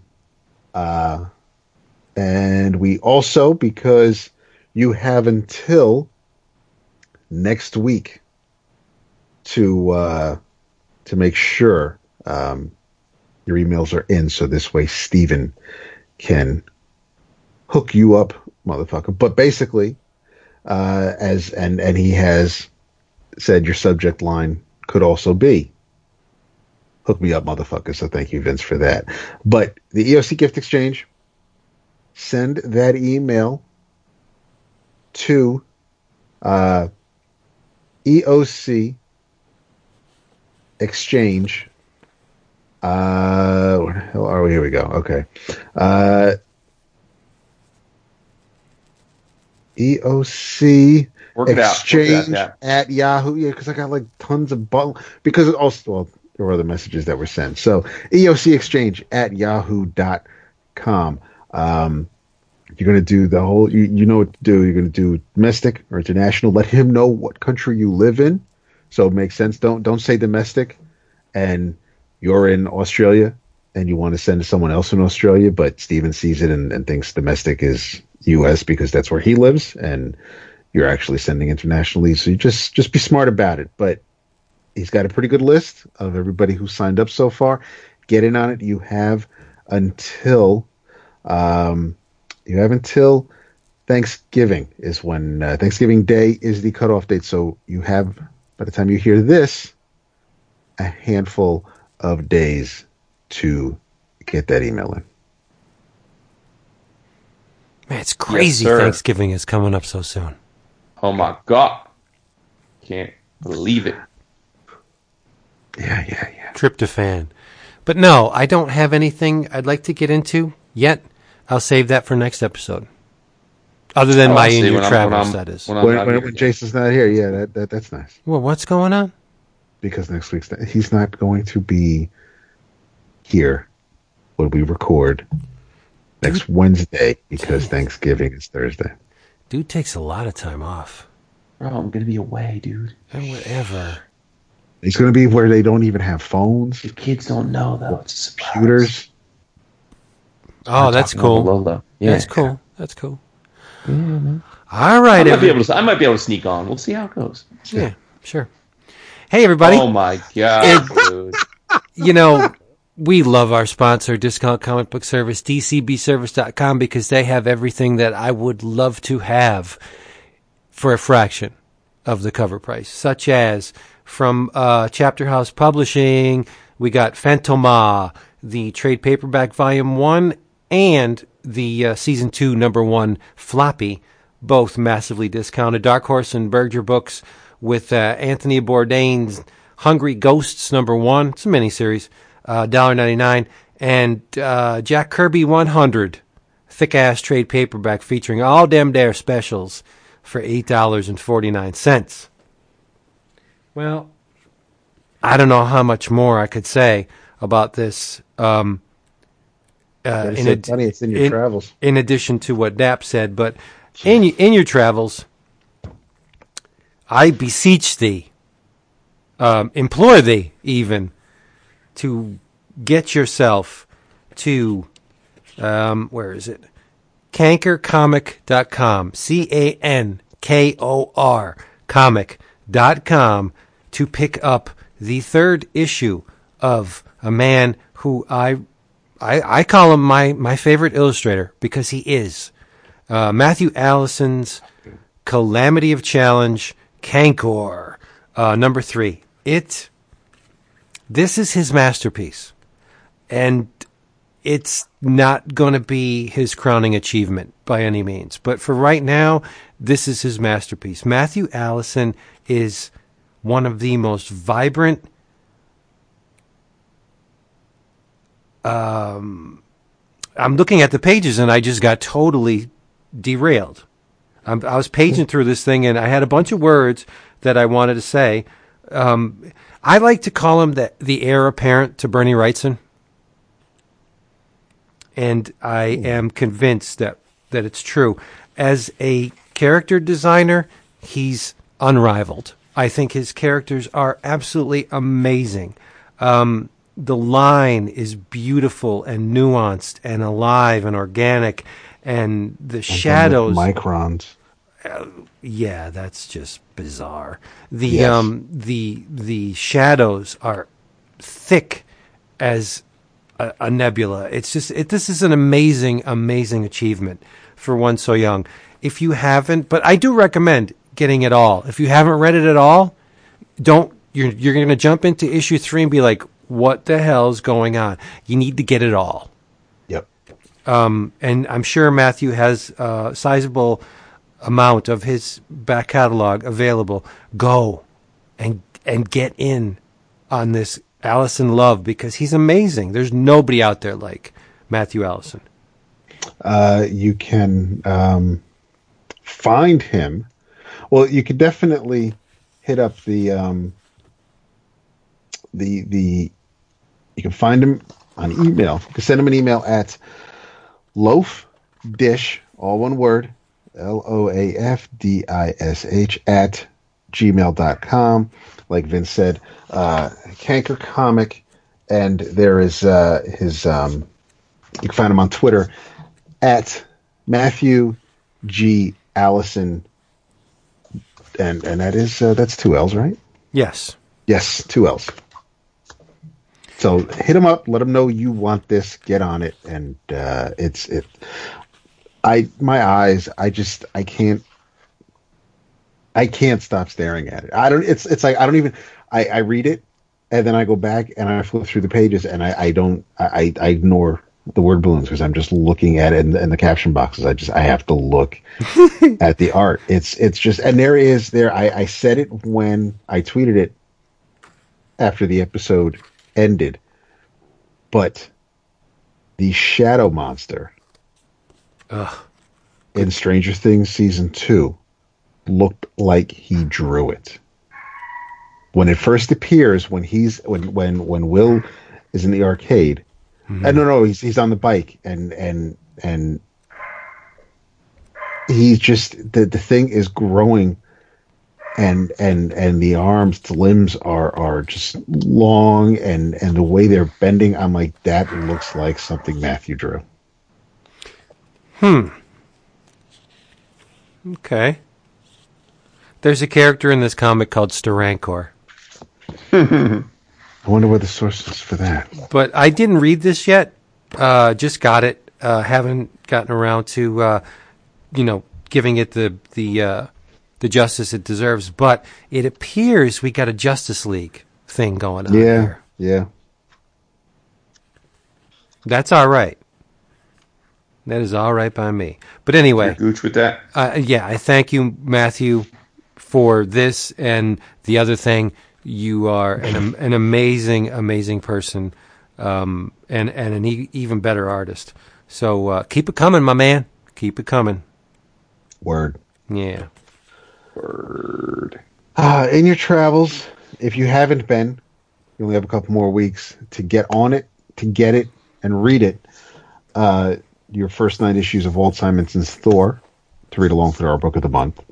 Those issues, I believe, are available on Marvel Unlimited. If you do not have the Thor Volume 1 collection or the Thor Visionaries Walt Simonson first volume. But in your travels, since I mentioned a couple of those Marvel Legacy issues, there was one that there were 2 that I read a couple, but there's one that I was really impressed with. It was kind of like a done-in-one, and it looked great, but I already talked about the past couple issues of Amazing Spider-Man, so I'm not going to do that this week, even though 791 is really good. But I read Doctor Strange number 381, and this is the first issue with your new creative team being writer Donny Cates and artist Gabriel Hernandez Walta. Of course, we all loved from the Vision. Color is done by Jordi Belair, and things are different. It's everything's under new management, and the Sorcerer Supreme is not who you would think the Sorcerer Supreme might be, and it's given away on the cover, which is the second Marvel Legacy book I read this week that ruined whatever surprise you wanted to have in the issue by just giving it to you on the cover. And I'm sure they also did it in the solicits. But Loki is your Sorcerer Supreme. And Loki is a prick, and that's nothing new. I like Donnie's take on Loki. It's very fitting based on what we've seen from Walt, from Jason Aaron, from Fraction. It's even McKelvey.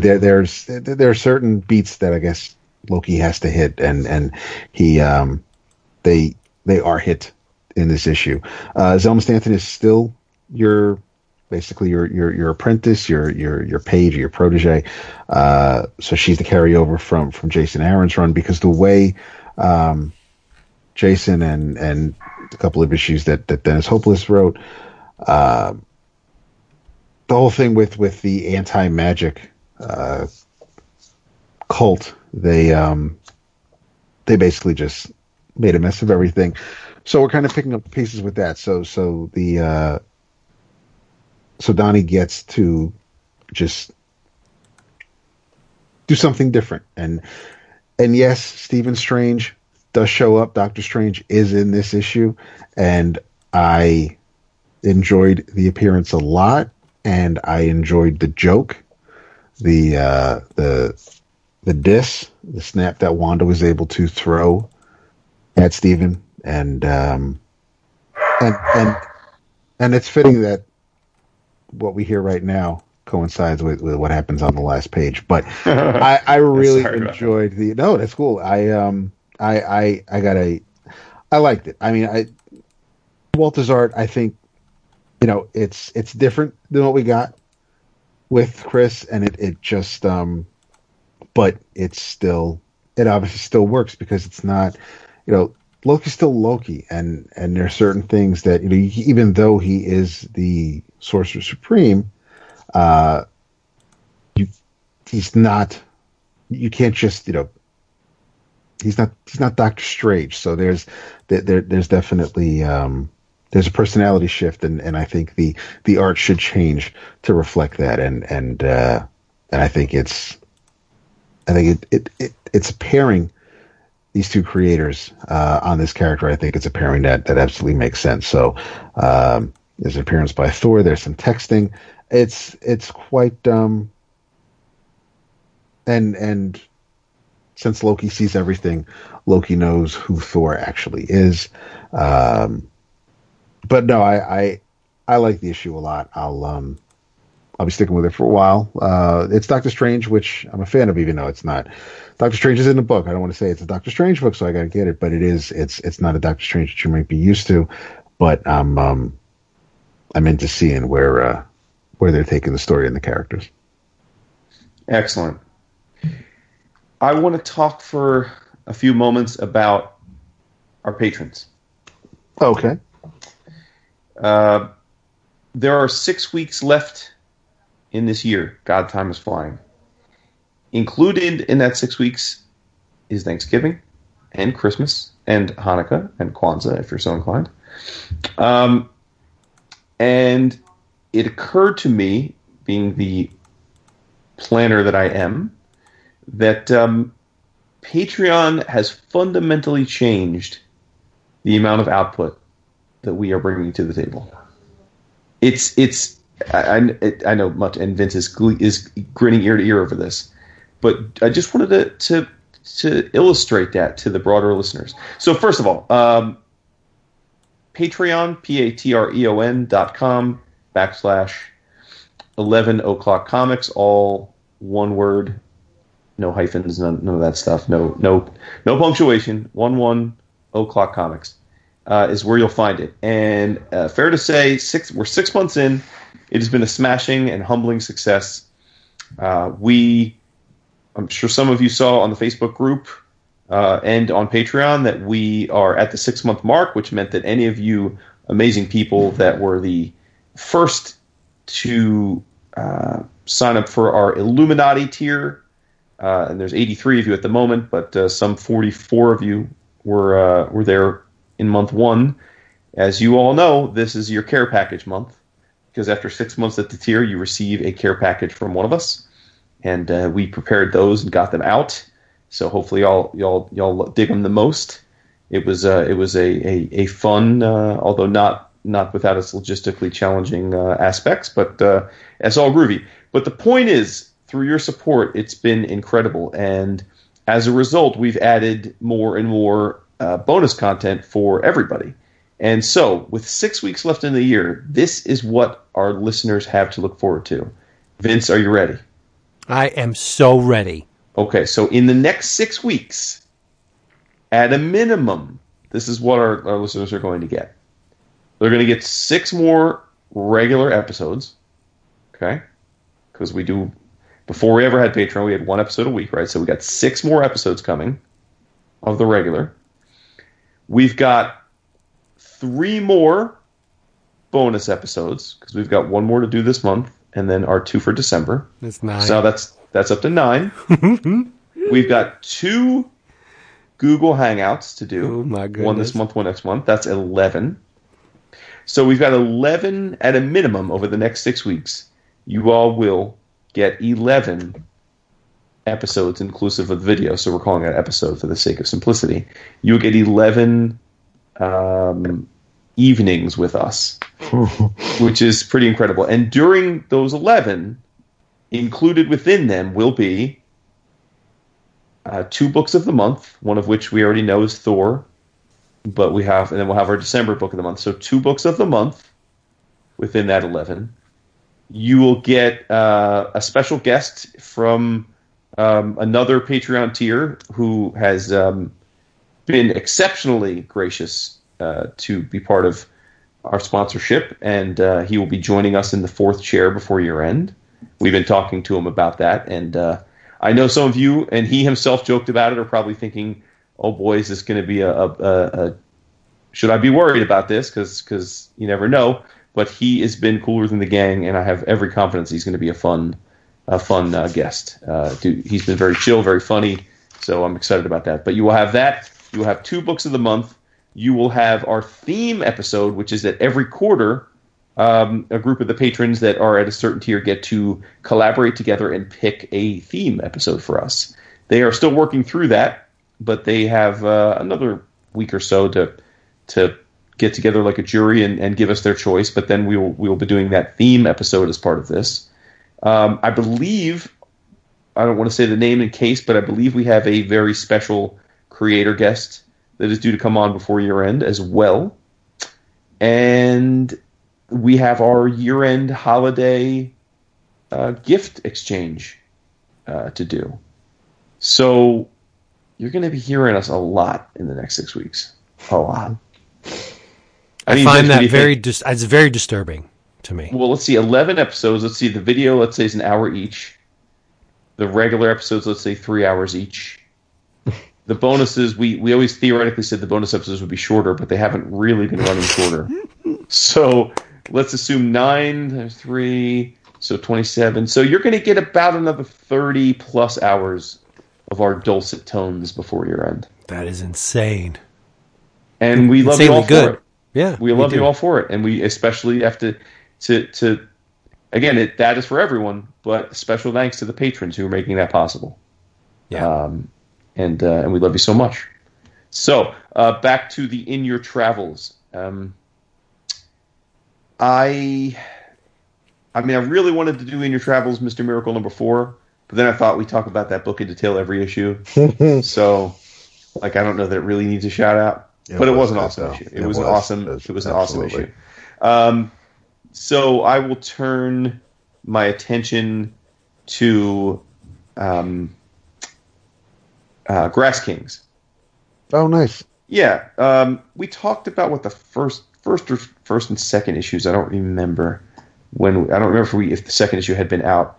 but it's by Boom Studios. It is Tyler Jenkins and Matt Kindt. This is really Tyler Jenkins's passion project, but he's good friends with Matt, and he wanted Matt's help in both getting the book to print and then also helping him write it. But this is a story. If you don't remember our talk about it from the first issue, it's a story about a rural community that is essentially not off the grid, but it's almost like a commune. They keep to themselves. They have jurisdiction over themselves, and the town is run by a group of brothers. One of which lost his wife some time ago, and he's somewhat introspective and reclusive as a result. But they have long-standing, like Hatfield and McCoy level conflict with the adjoining town and the people that run that town. And it's been reasonably quiet for a while between those two groups of people, but now things are underway that are causing that strife to heat back up. So if you're a fan of like Scalped or TV shows like True Detective, this is right up your alley. I think it's fantastic, and I've read up through the 4th issue now, and I just think that it's absolutely engrossing, and I cannot wait to see. Between this and Briggsland, this is quite a good time for that off the grid type of story. There's a few of them out there right now. They're all pretty badass. So yeah, so give that a try. It's Boom Studios, Grass Kings. I believe the first trade is due out, I want to say next. Is it a trade or did they make it a hardcover? Oh, is it a hardcover? I thought it was a hardcover. I thought I saw it solicited as a hardcover. Well, there you go. You heard it here first, everybody. No, it didn't mean you heard it right, but just you heard. You heard. Yeah. So there you go. But it is dope. Gritty crime drama.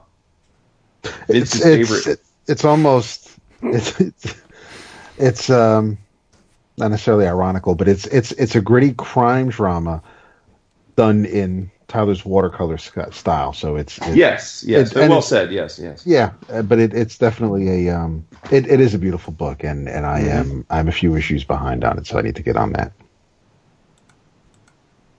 And go see Justice League this weekend. It sounds like it needs it. It does sound like it needs it. It could use your help. But I think I'm not going to see it tonight. I think when we're done, we might try to watch the first episode or two of The Punisher. I forgot that even came out today. Yes, it did. Real talk, real quickly. Not this, but was it 218? Was that or 217? 218? Punisher? No, it was. Was it 2? Oh yeah, I think it was 218 because 380. Yeah, 218. Yeah, 218.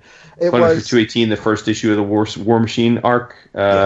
Not feeling it at all. And that was the other book that, aside from the title, Punisher War Machine, and Punisher on the cover wearing the armor. Vince would like the cover because it's done by Clayton Crane.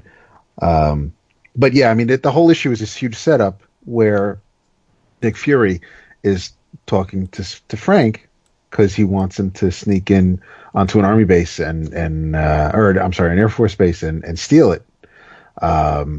Steal something, and we don't know what it is until like the second to the last page when Frank gets into the room and flies out with it. And it's like, so I sat through 18 pages, and then I finally see what Frank's mission was for this issue at the very end, and then when the story can continue from there. But I'll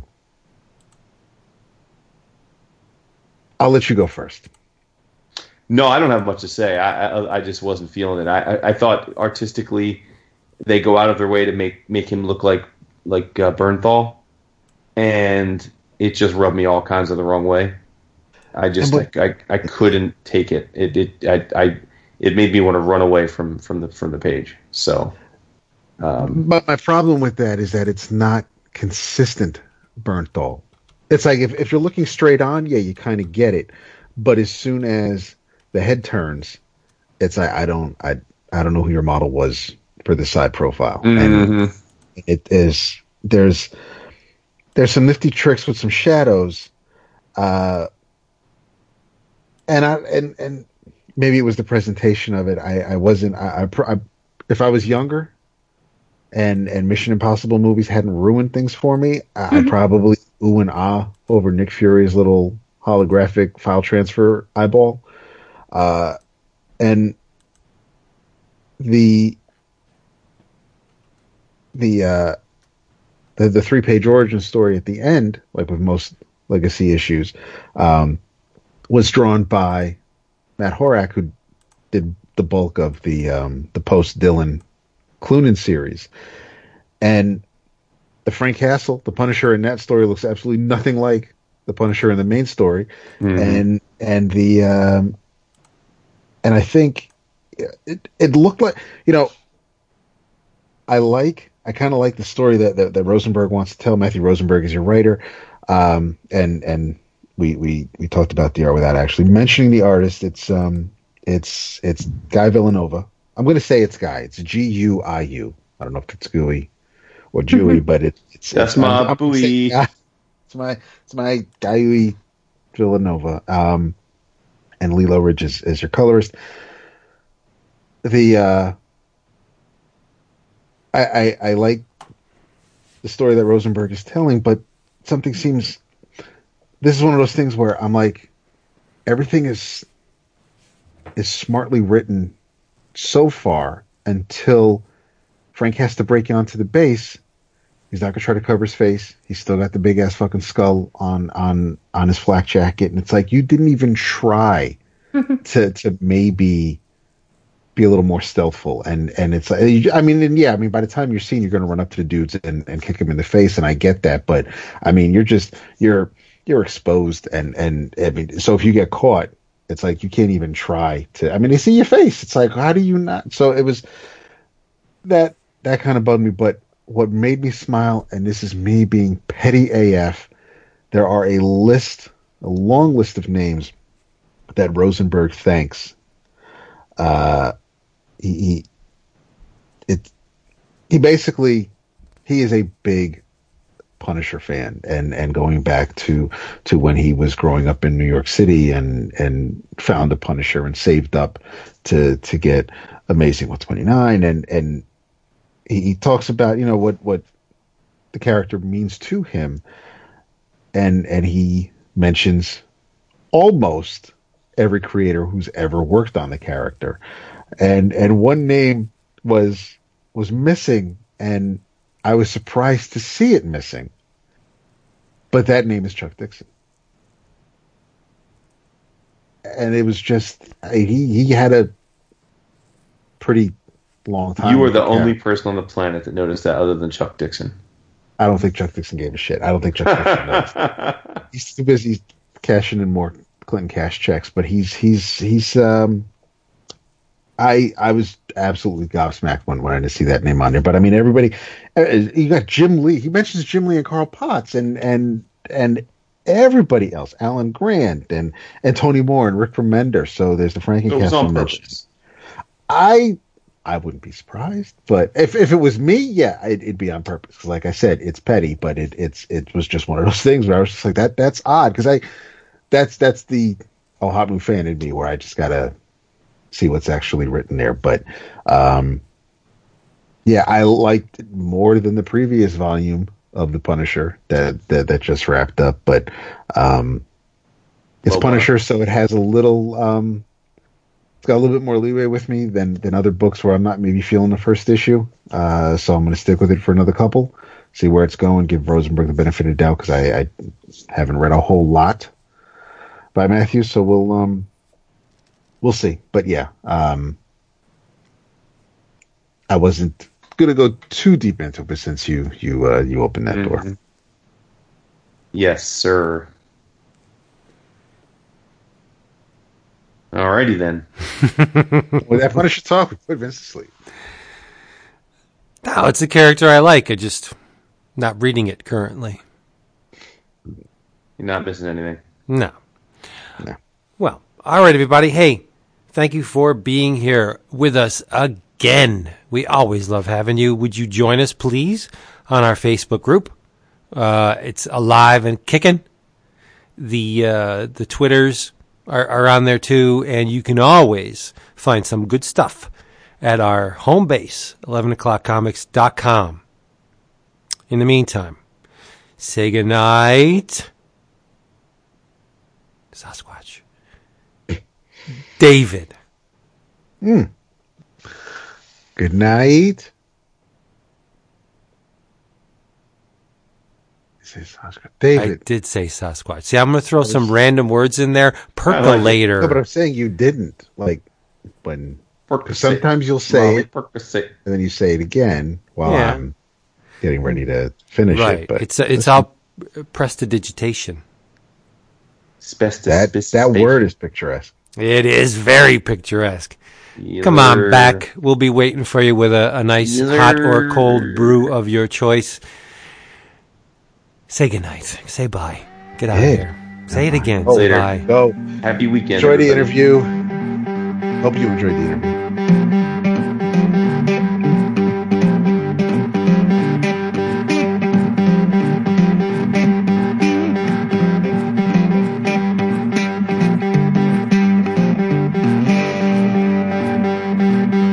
What is a prayer? What do you say? Why in a church where you hope to be saved? You think it's so good, you misunderstood. That's just a man and his piece of wood. Oh no, this is not my home. 'Cause I'm not a human and I don't believe in gold. Oh yeah.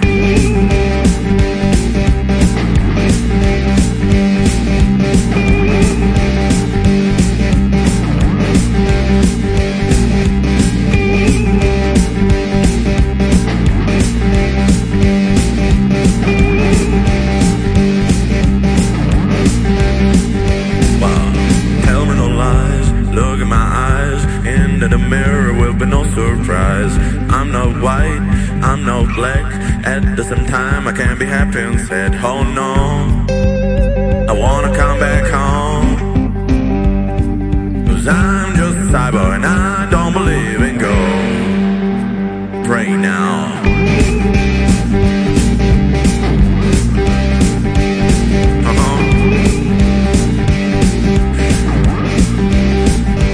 Boogie one.